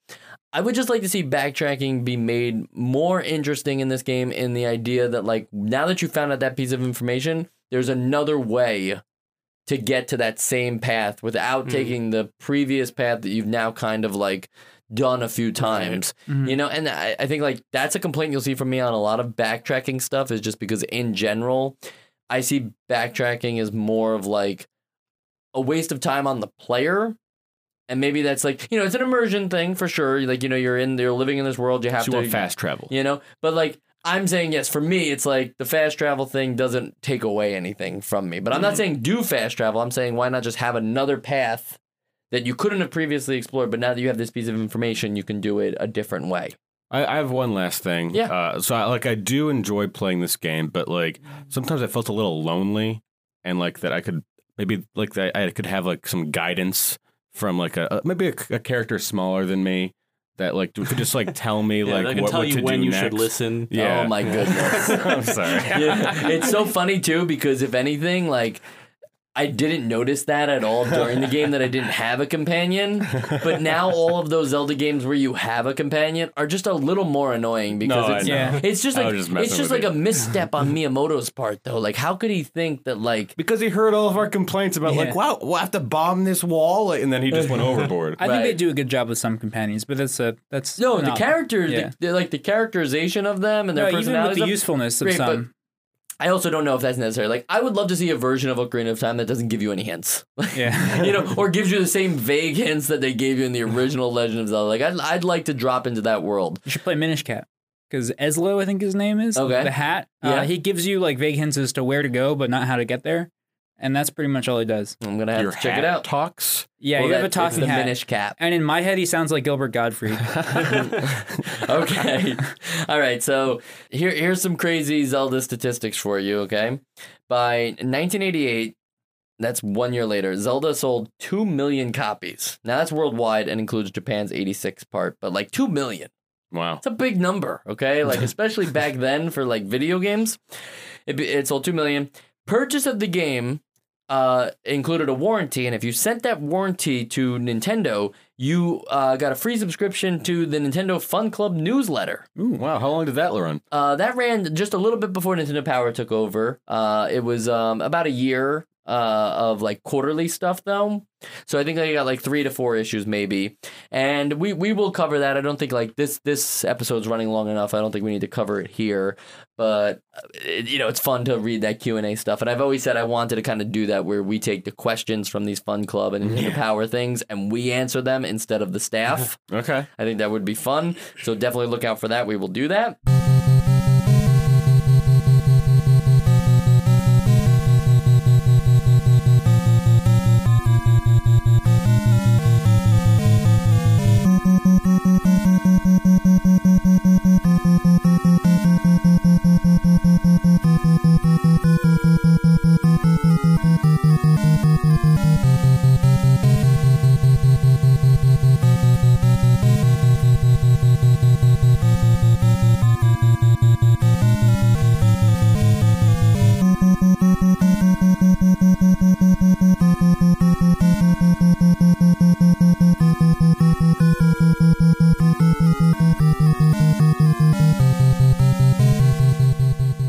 All right, and we're back with probably very fast for you guys, but we took a very nice break. I had a glass of water. It was 2 took a weeks ago nap. that we last. Okay, it's been 2 weeks, and I have prepared the developer interviews, all of them with Miyamoto, because Tezuka really didn't have much to say. So with that in mind, the first interview comes from around the time that they were finishing up development of the Super Famicom version of Link to the Past. And so there was some reflection stuff on like, what would you have wanted to do differently and stuff like that. So the question, to be exact, was when you first started the development of the Super Famicom Zelda, did you have a specific vision in mind? Like you wanted the game to be a certain way? Miyamoto. Zelda 1 had an inadequate system. I wanted to do things that weren't capable of doing in the first game. To call the first Zelda inadequate seems very harsh to me, the interviewer notes. Miyamoto comes back with, there were a lot of things we intended to do, but we kept getting blocked by hardware constraints. So the interviewer presses for examples. Miyamoto answers, for the level 7 dungeon entrance, we changed the color of the ground when the water drained, but we had originally intended to have the water actually disappear. And you can burn small trees, but we intended for you to be able to burn down big ones. There were a lot of little things like that, and I wanted the Super Famicom Zelda to be more realistic in that regard. In addition, wait for it. In addition, back when Legend of Zelda was being made, having a world based on swords and magic was still a fresh idea, as was the concept of being able to save your game. A system that allowed you to buy in-game items was also new, not to mention solving dungeons. Also, joking. However, in the 5 years since the game's release, a lot of titles have appeared on the market that do that same sort of thing. So the sense of innovation has disappeared. I thought hard about what we could do next that would entertain the players. On the other hand, we weren't just about to cut out shopping and dungeons entirely, just because they were no longer innovative. All right. My first just like basic question to this is, what is he talking about with the water disappearing? Doesn't the water disappear? Isn't that what happens? Well, it turns like into an sand. animation. Sure. Yeah. And then second of all, Like, what first would of be all, the use of burning down big trees? Right. A lot of those things are so specific and like seem Things that he got unnecessary. stuck on though during development. Yeah. Like, you know, it's like to us it means nothing, Right. but to him he He had had like a whole another thing, big yeah. plan, Right. like ready. I'm to sure be that made. was like hours of work. It's like, why won't the big tree burn? Like we can't pull it off. Like Yeah. and he probably wanted it to burn like it would start off small and then get gradually Cinders are bigger. floating Yeah. up into the air. He and- wanted like wildfire physics going on. Well, I mean, they do have that later. in It's funny later that you bring up games. the physics thing though too, because like in the Breath of the Wild, like the prototype build, they did make Legend of Zelda 1, like but with Breath of the Wild physics. Wow. Just to see like how that stuff would work, like you know, like what if you lit a tree on fire and then it spread, you know, like how it would. So that's how they developed like what core concepts they wanted in Breath of the Wild by going back to the original Legend of Zelda.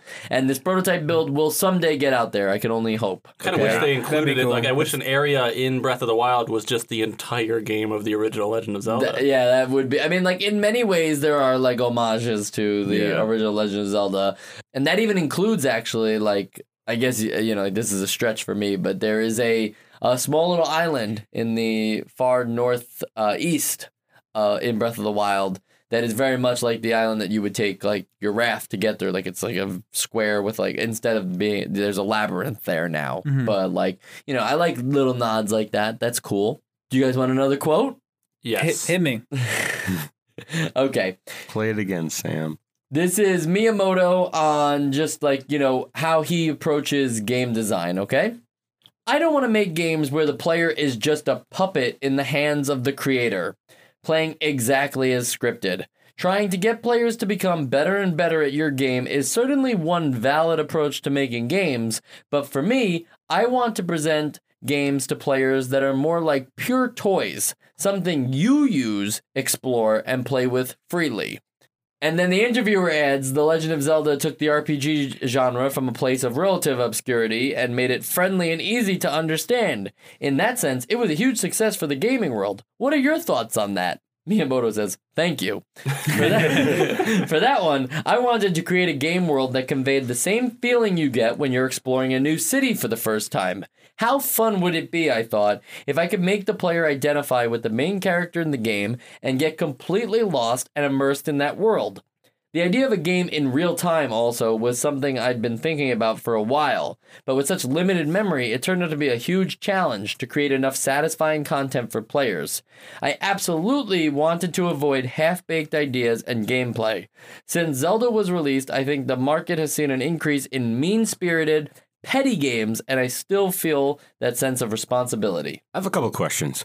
When he says play in real time, did he want like a day-night cycle or something? That would have been neat, right? Yeah. I think he just means more like the idea that you're living in like a breathable world, you know, like instead of like like some sort of breath. right. Like a wild breath. Yeah, like a Breath of the Wild. No, more like you know how like level 1-1 of Super Mario Brothers, you know, that's just as much of a world as Legend of Zelda, except for in that one, like things are scripted and they just happen. Like I think he was looking more for like, you know, what I think he's happy with the real time world he created in the original Legend of Zelda.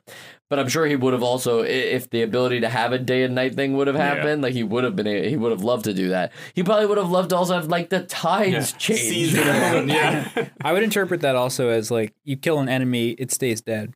Yeah, that would have been interesting to You know? see. And like it just also is like laying there. Yeah. Oh no. I mean, that's what happens though in the game. You know, Well, like, I if mean, you're a in a couple screens, I think. if you're in a dungeon, I mean, you know, you're in a dungeon, you kill an enemy, and you clear a room. There are no more enemies in that room. Yeah. You know, I if you go meant back that it to would that stay room- there dead. Like if we would see those it. corpses. That's a little bit. And it it's a would little like bit much real for me. time. It would rot. And what That's does he that mean? mean-spirited petty Yeah, game. and I was gonna say, what does he mean by mean-spirited and petty? Just like more violent games, or more blood and I guess guts. and especially because this interview that he's done takes place in like the late '90s, so by then we're seeing like a rise in FPSs yeah. and stuff like that too. And I think he's just more like, hey, like you know, can we go back to making video games fun? And it's like Yeah. Miyamoto, you're old. Joe, did you have a thought?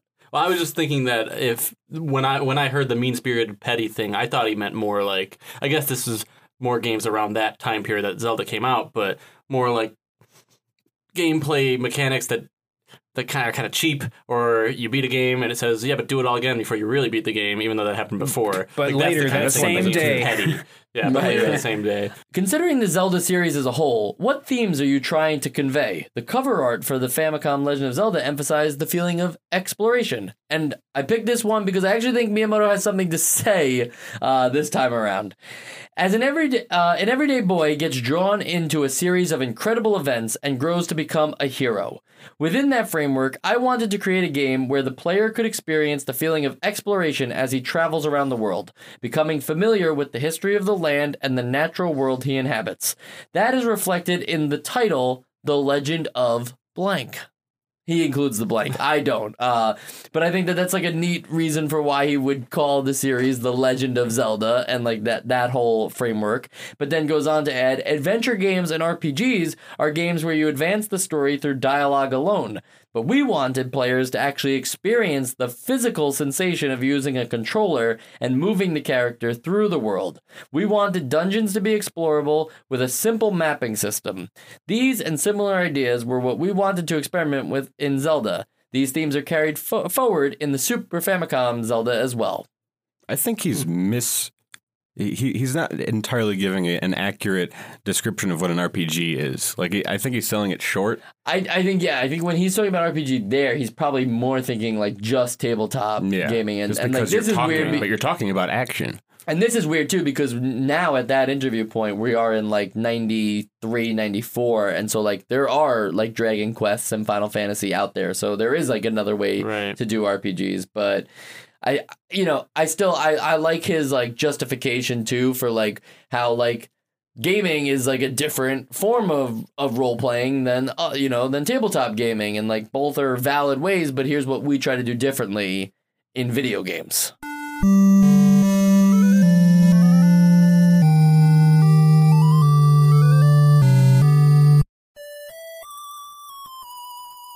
And so just very briefly, this one isn't so much about Zelda, but I stumbled upon it on the Legend of Zelda developer interviews for the NES Classic. This one is about the NES and what the NES, specifically the NES, means to Miyamoto, Tezuka, and Koji Kondo. And I thought that was interesting to hear like their thoughts on it because we're always talking about what the NES means to us. So Miyamoto describes it as one word, competition. I've been in the design world since my student days, so I'm extremely aware of how important it is in competition to put forth the best possible performance within certain conditions. In that sense, the NES was competitive hardware. Do we think of the NES ever as competition? Not really. To me, it's just like what existed. Right. I think like in a way, it almost like it dominated. Yeah. You know, I think of it as more like domination. Yeah. Are they talking about like economic competition, or are we talking about like multiplayer games playing against each other competition? He's talking more like competition in the first sense, like the fact that like the competition between like games that you could make on the NES versus games you could make on a computer and games you could make on the Sega Master System. Okay. You know, and like that the NES was like now entering the foray and was going to like establish a name for Nintendo as like a video game console maker, not just an arcade maker. I think another part where for Kondo, he goes, it's kind of a basis. I've always worked in video game music, and I think it's thanks to the NES. So for him, In the days of the NES, I learned how to compose video game music and about the importance of sound effects. Then, along with the development of hardware, the sounds improved in quality and we were able to use a greater variety of sounds. But when it comes to the essence of composing game music, the crucial elements haven't changed at all. In that respect as well, I owe it to the NES that I'm able to write all kinds of music today. Really interesting to think that he didn't have much of a music background before the NES. Right, it's a very unique path in the musical career path. I do think that having those limitations, causes a lot of creativity, though, especially when you're writing music. Like when I'm doing the chiptune stuff, you only have 4 tracks to do it with, so you have to be really specific with what you want to do, and it forces you to think in a certain way. And when you have to think in a certain way, you kind of find like ways around obstacles that you wouldn't normally think about. It makes sense why he's such a good video game music composer and why someone who and not saying that like normal musicians can't come on and, try and score video games. Because they have. Right. They definitely have. And some of them are great. But I think when your whole life has been around just designing video game soundtracks, you come up with these, weird quirks and ways of thinking about music, to Sam's point, that you wouldn't have thought about if you were coming from a more a rock and roll background or a classical background. So that is interesting. Even like a film, even if you're scoring films, imagine you got to think about in video games, you got to think about things being loopable or like making sense in an action environment and not not kind of overtaking. Right. Led Zeppelin wasn't worried about how their song would sound over and over and over again. And then last but not least, I think Tezuka sums it up best how most of our listeners probably feel. Tezuka thinks of it as a magic box. It's a single device, but by changing cartridges, you can play something different. Different software provides different experiences. It's so small, but the NES Classic Edition is another magic box. I mean, yeah. Tezuka with the promo language there. Yeah, that's what I kind of got at the end. And I will link this whole article and interview into the show notes because Miyamoto then goes on a long rant about baseball on NES. Haunted. As if, which is, but he goes into this long rant about it. And how proud he is of it, and his sense of responsibility for it. And I'm like, okay, dude, now it's 2017. We really should not be looking back fondly at NES baseball anymore. Legend of Zelda does get a direct sequel for the Nintendo Entertainment System, Legend of Zelda 2, Very Adventure divisive. of Link. Yeah. And it's completely different than Legend of Zelda 1, so we will be playing that, and I'm sure we'll all just love that one too, right, guys? I'm actually looking forward to that one almost more because I've heard so much about how different it is, and I really don't know what to expect. I know one major element of it, but and obviously this thing spin so many games after that too. There's besides other just mainline games, there's a bunch of different, there's Hyrule Warriors now, which is a Musou style game, but with Legend of Zelda characters. There's Triforce Heroes, which is with 3 people, 3 people with 3DSs playing together. Soul Calibur 2. Soul Calibur 2, yes, Link shows up in that one too. And there's so many different ways that people think about Link now too. I think of Link as the Soul Calibur 2 look, that adult Link that we see in even the Super Smash Brothers games. But other people think of him as the cel-shaded Wind Waker, and other people think of him as this young little boy in Legend of Zelda and Link to the Past. Yeah. Or big burly Link from Legend of Zelda Future 9. All right, I'll go for a spinoff. I want to see one that is linear with branching story paths. Oof. We haven't gotten that at all. That's interesting, but yeah, I know people disagree with that. Telltale's Legend of Zelda? No, not like that, but just R.I.P. decisions that you make decide what dungeon you go to or something. Okay. And not But then you're locked out of other things because of that choice? Yeah. Okay. But there's enough that it doesn't matter and enough that you can replay it in a different way. Yep. And then at the end it just winds up like Mass Effect 3. Oof. All these amazing paths, and then at the end it's just but the Crucible. Okay, and then The Legend of Zelda also had a TV show. Yes, the Legend of Zelda TV show with just like, honestly, we should have a podcast where we just talk about the show itself. Like, that should just be a thing. We all just watch the first season and just go over it. The whole season? Yeah, the whole How about season. the first episode? You really only need 5 minutes to get a grasp on it. All you need to know is, well, excuse me, princess, because that is Link's catchphrase. There's a reason he doesn't talk in the games. Yeah. Right. It is insane that they gave him a voice and then also had him be like, yeah. He's like a snarky guy. Or Yeah, is he's he- very like a snarky. snarky guy from California. It's almost like Peter Parker just took on, like, you know, Link's clothes and wound up in Hyrule because he's like trying to do that even during the fights. and he's very like a little bit snarky pissed and- off. Yeah. Yeah, very weird. And Ganon is, you know, is also kind of like, you know, this weird.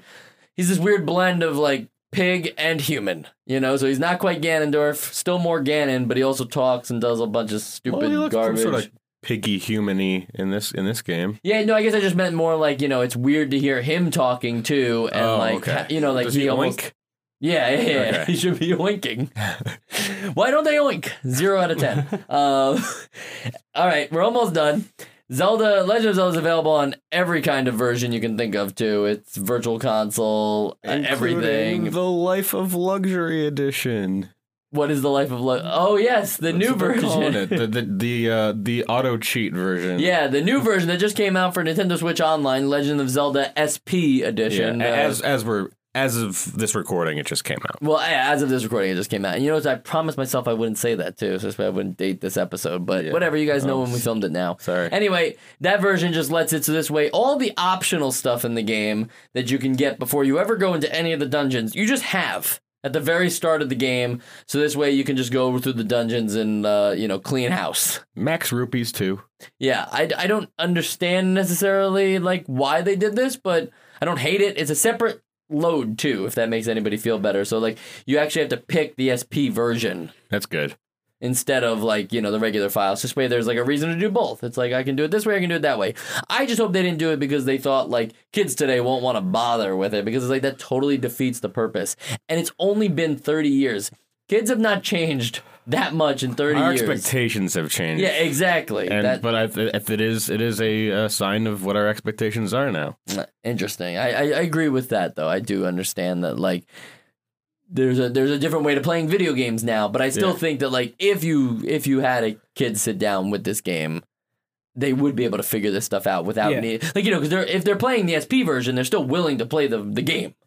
So it's not like Sure. an unwillingness to play. They're still willing to play I the just game. have this image, and maybe I'm just like being a grouchy old man, but I just have this image of in my head of this kid, and he just starts off in the regular game. He's like, "Where's my sword? This game is stupid," and then he just smashes the controller, and he goes upstairs. Yeah, I imagine one of our listeners was like, "Hey, that was me." Yeah. And then the last thing that I want to talk about, because no one really knows about this, Zelda BS. Does this ring a bell to anybody? Zelda BS is for the Satellaview, which was an add-on for the Japanese Super Famicom, where it was basically like the first DLC, where you basically paid a monthly subscription fee, and then for an hour, this game would be live. Like, you could only play it for that specific hour because it was transmitting the data during that time. But it translated the original Legend of Zelda game, what a lot of people now call the third quest, because it is like there are some small differences between this, the second quest, and the third quest, which is what the one that the Satellaview is referring to, where it is the original Legend of Zelda game with the combat and all in the overworld style and all the enemies and the layout's the same, but it's done in like the Link to the Past style, similar to like Super Mario All-Stars. You know, like how Super Mario All-Stars remastered those. There's this Super Nintendo version that like no one can really play except for me. I managed to get a hold of this one. You can also buy a reproduction cart of these online, but you're not funding anyone other than the guy who makes the repo cart. So questionable if you want to do that. And it's also like it's not fully fleshed out, so I don't know if it's worth playing. It's not a Super Mario All-Stars necessarily, but it's neat that they have this, right? 16-bit original Legend of Zelda? It's neat that you have that, Mike. Well, I don't own it. In fact, nobody can own that game if you think about it, because the Satellaview, like, you couldn't even transfer that data to your cartridge. You needed to just be online at that specific time. Wow. That's interesting. Yeah. It's also, it makes sense that it failed. Yeah. That's a Teleview in general. Yeah. Just What like does the BS stand for? you know, that's like it's a yeah, I know it sounds like bullshit, but it's actually like a Japanese thing. Like the BS does stand for something, but not something I can tell you. And by me saying the third quest, I realized we completely skipped over the second quest, but I think that we've skipped over that for a good reason because that is kind of like an entirely another way to play this game. Maybe one day we'll do like a fun bonus episode where we talk about the second quest and It's just like the same thing, just rearranged, right? yeah, it's rearranged, but it's also like, you know, you can get that anyway, too. You can have like a ROM hack make a randomizer for you, you know, where you can just have everything spread out differently. You could do the third quest, fourth quest, fifth quest, sixth quest. But I think it is nice that they included this as an option because it is, you know, it is fun in the sense that you know everything you need to do, but the order that you find these things, the enemies, the layout, you know, the dungeons are different. So I think that that's kind of cool that they decided to do that in a sense of like, okay, so I know I need the magic sword, but it's not where it should be. Or like, I know I need to get the, you know, to get this thing to do that, but it's not in that location. I think that's pretty neat that they went with that design choice. It's different than like when Super Mario Brothers finished and at the end of the game, all you do is press B to like choose which world you want to go to. In this sense, it's like, how about a whole new world? A whole new world. Especially back in the time when you only had so many games to play. You only had so many games to play, so you were like, oh, I get more. You would have more time to sit down and play through Legend of Zelda again. Nowadays, you would be charged for the second quest, right? You know, so it's nice that they included it. Nowadays, you'd be charged for the middle of the first quest. All right, we're out of ideas. So with that, it's time for the Essential Games list. All right, it's time for the Essential Games list, guys. You don't have, you know, we've been talking so much about this game. I'm not asking for essays. You know, you can vote if you want to. You can say something fun. You can shout out to mom. Whatever it takes. Just tell me, is Legend of Zelda worth playing today? Sean? I abstain. Wow. I mean, it's still definitely worth playing today. It's one thing I forgot to mention, and this is very small, but it's got my favorite heads-up display so far, where it's got like all the information you need right there. And you know, that's what put it over the edge and put it on the Essential Games list. Nice. But it is essential, yeah. Joe. All right, so I am afraid that I do have a little bit of an essay. I'm ready. And we already talked about the game play and the design and everything, so I want to talk about something a little different. The pause sound. The pause sound. The pause. I actually don't even know if I ever paused this game. Select pauses. That's why. That's what does it. Yeah.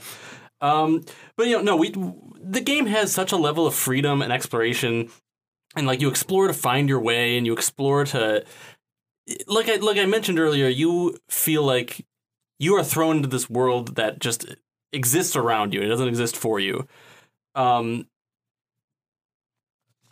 So that kind of like lets you project yourself onto the character and onto the situation. And I know that there is a story in the manual, but it really feels like you're kind of telling your own story. Like it feels like you experienced this because you choose your path and you decide while you're playing, like, you know, what's Link thinking right now? You know what I mean? Like there's no cutscenes or there's not even a voice. Right. Like, there's not a voice. You are that character. Right. And you name them. Exactly. And like I said, you can have different experiences from your friends. I'm sure a lot of people can relate to this, but when I was a kid, I felt the need to make everything an adventure in my head. Like I wanted to feel like everything was, you know, I was going on some crazy adventure, and this game really gives you that feeling. When you went to school, was that an adventure? It was an adventure in my head, imaginary. An adventure learning. Actually, even for like in second grade during recess, I would actually like my brother happened to like have recess with me too, and he's my younger brother, and we would actually do like Legend of Zelda for recess, you know, like not playing it either, just pretend it, like LARPing it. Yeah. I think we all had that phase, right? Oh yeah, for a long time. Yeah, probably too long. But I think that as much as I love like a thick plot and a lot of character arcs and twists and turns and everything, and granted there is a plot in this game, but it's subtle. So I think the reason I like that stuff is because I want to be a storyteller. So it's cool to kind of feel like you're telling the story. I guess to sum it all up, I think that this game works so well because it like pairs with your imagination, which a lot of games don't do as well anymore. And I think that's on top of the gameplay and on top of the design. That's like the biggest reason that makes this essential. All right, there you have it. 2 votes, that puts it in. But Sam, let's hear some thoughts. All right, so when I first heard that we were playing Metroid in 1987, I got really excited. And then when we played Metroid, I'd still voted it essential, but I was kind of underwhelmed by, it wasn't as good as I thought it would be. And it was a little bit frustrating, and there were some parts that I wasn't really crazy about. And that was the last game that we played going into this one. But when I started playing this one, it was immediately I could tell this is I knew immediately it was essential. It was just like Joe was saying. I mean, you kind of hit everything. It's there's just a feeling of freedom that you get with this game, where you have to just figure stuff out on your own, and that maybe I can get past these guys this time, but maybe they'll probably kill me because they're really strong. And there are all these different things that you just have to kind of figure out how to play the game. And if you want to, you can say, okay, I can sneak by these guys. And you can play it however you want to a certain extent. And the fact that this kind of game didn't ever exist before it, in this built this way, is just I don't know. It's a brilliant game. The core mechanics of it are just very solid, and it's a really fun game. I would say that even if you're not I know that the essential games list is for if you want to play the NES, these are the games that you should play. Mm-hmm. But I would say that everyone should play this game at least for a little bit. There you have it. Another yes vote. All right. I'll try to make this a little brief, but I think one thing to note is, first off, the length of this episode, and we still haven't covered it all. Think about it. I had to briefly assign about the second quest. We didn't talk about how neat it was that you could save. Think about how many games we've complained about that you can't save, and now we finally have one that you can, and it's yeah, we'll just mention that at the very top and then forget about it. I instead, since we're talking about the essential games list, I kind of want to throw this back to Breath of the Wild for a minute and talk about a lot of people right now will have that as their game of 2017, their game of the decade. Maybe it's their favorite game of all time now. It's so interesting having played Legend of Zelda first, then Breath of the Wild, and now coming back to Legend of Zelda. It's so interesting to see how these games that are 30 years apart from each other, more than 30 years, I think, 31 years apart from each other, are still so good for 2 completely different reasons. One is completely redefining how modern games should be played, and the other one completely redefined how modern games should play in its time, and yet they find core similarities in just the way that they let players explore, experiment, try different things. And yes, there are other games that let you explore a world. There are other games that let you fail and try different ways. There are other games that don't give you such obvious clues. But the difference is that the way that the gameplay, the story, the control of you in on this character, that's never been done before either one of those 2 games. Legend of Zelda did it in a way that no one had done it before. And so yes, there will be games that come after it, but the fact that the games that come after it can only really ever be just as good, or they do this specific thing better, but they're lacking in this area, it's we're gonna see Zelda likes that just don't quite they almost feel like cheap imitations, we're gonna see that. And yes, there are better things, something comes to mind for me is Binding of Isaac, where it's that's just a dungeon, that's just the dungeons of Legend of Zelda made into a full game where it's randomized and you never know what's going to happen, right? It's that's the idea behind that, and that's a great execution on that. But that game can't exist without Legend of Zelda. And now with Breath of the Wild, you have this whole when we say you can go anywhere, we mean it, you know? And it's like, still, that hasn't, like, you know, give it some time, but that hasn't been done in games since. Like, the ability to actually just go wherever you want, like, you could go straight to the ending right from the beginning. There are many games where the map is wide open, but please continue. No, I'm saying, like, you know, because, like, if you can scale it, like, you see that mountain, like, you can scale it.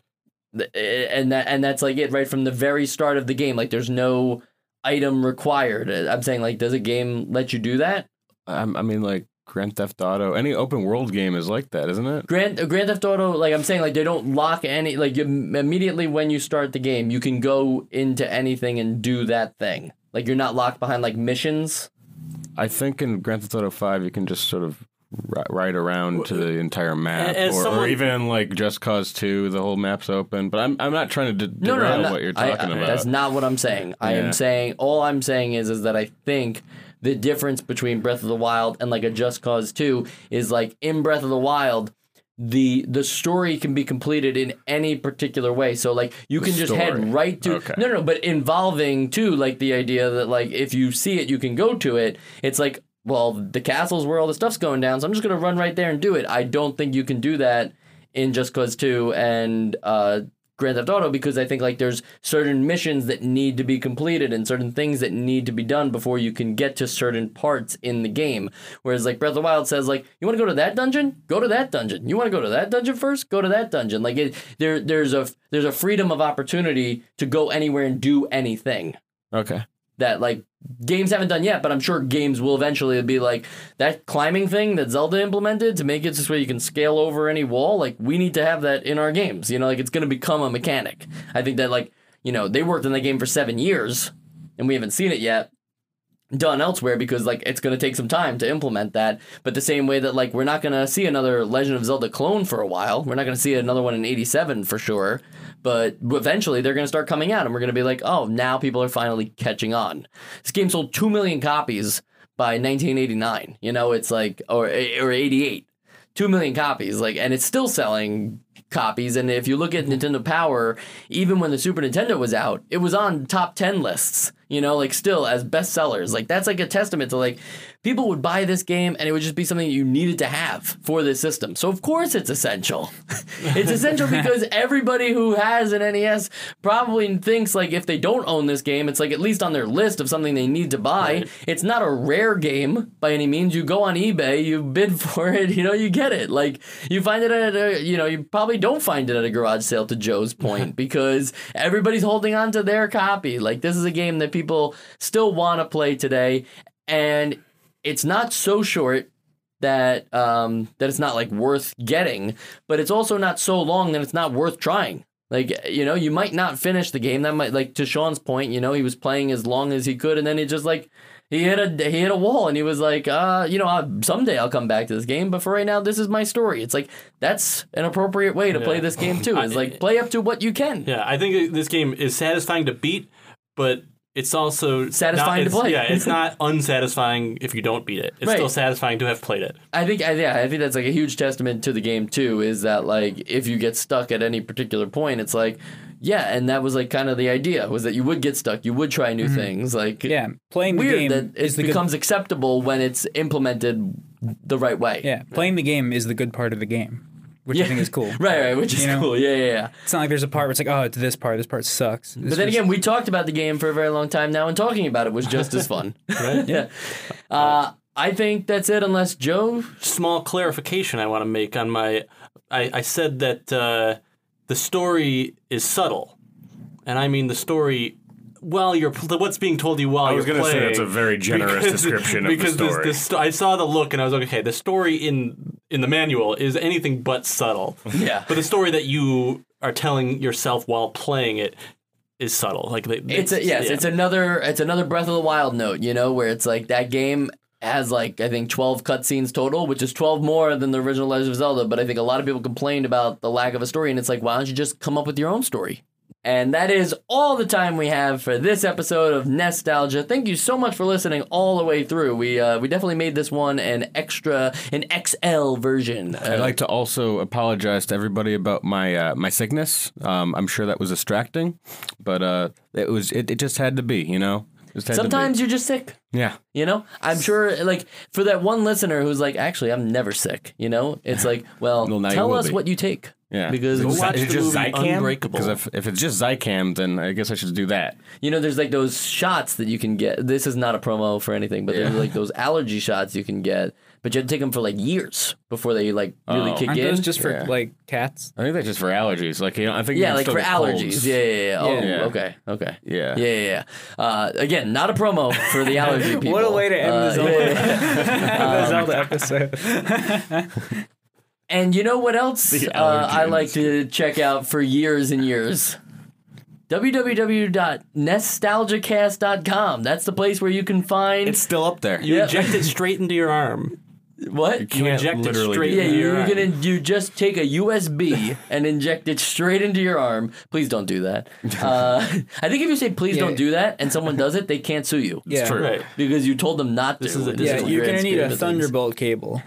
You know, I don't even have to finish my other point because I already said the name of the website, so they know that there's Right, so stuff they're already there. on it. I don't have to tell them what's But there. where can they find you on the Twitter? They could find us on Twitter at nostalgicast.com, and you can find me at Esposito Film on Twitter, That's what I meant. and I'll talk to you soon. Bye.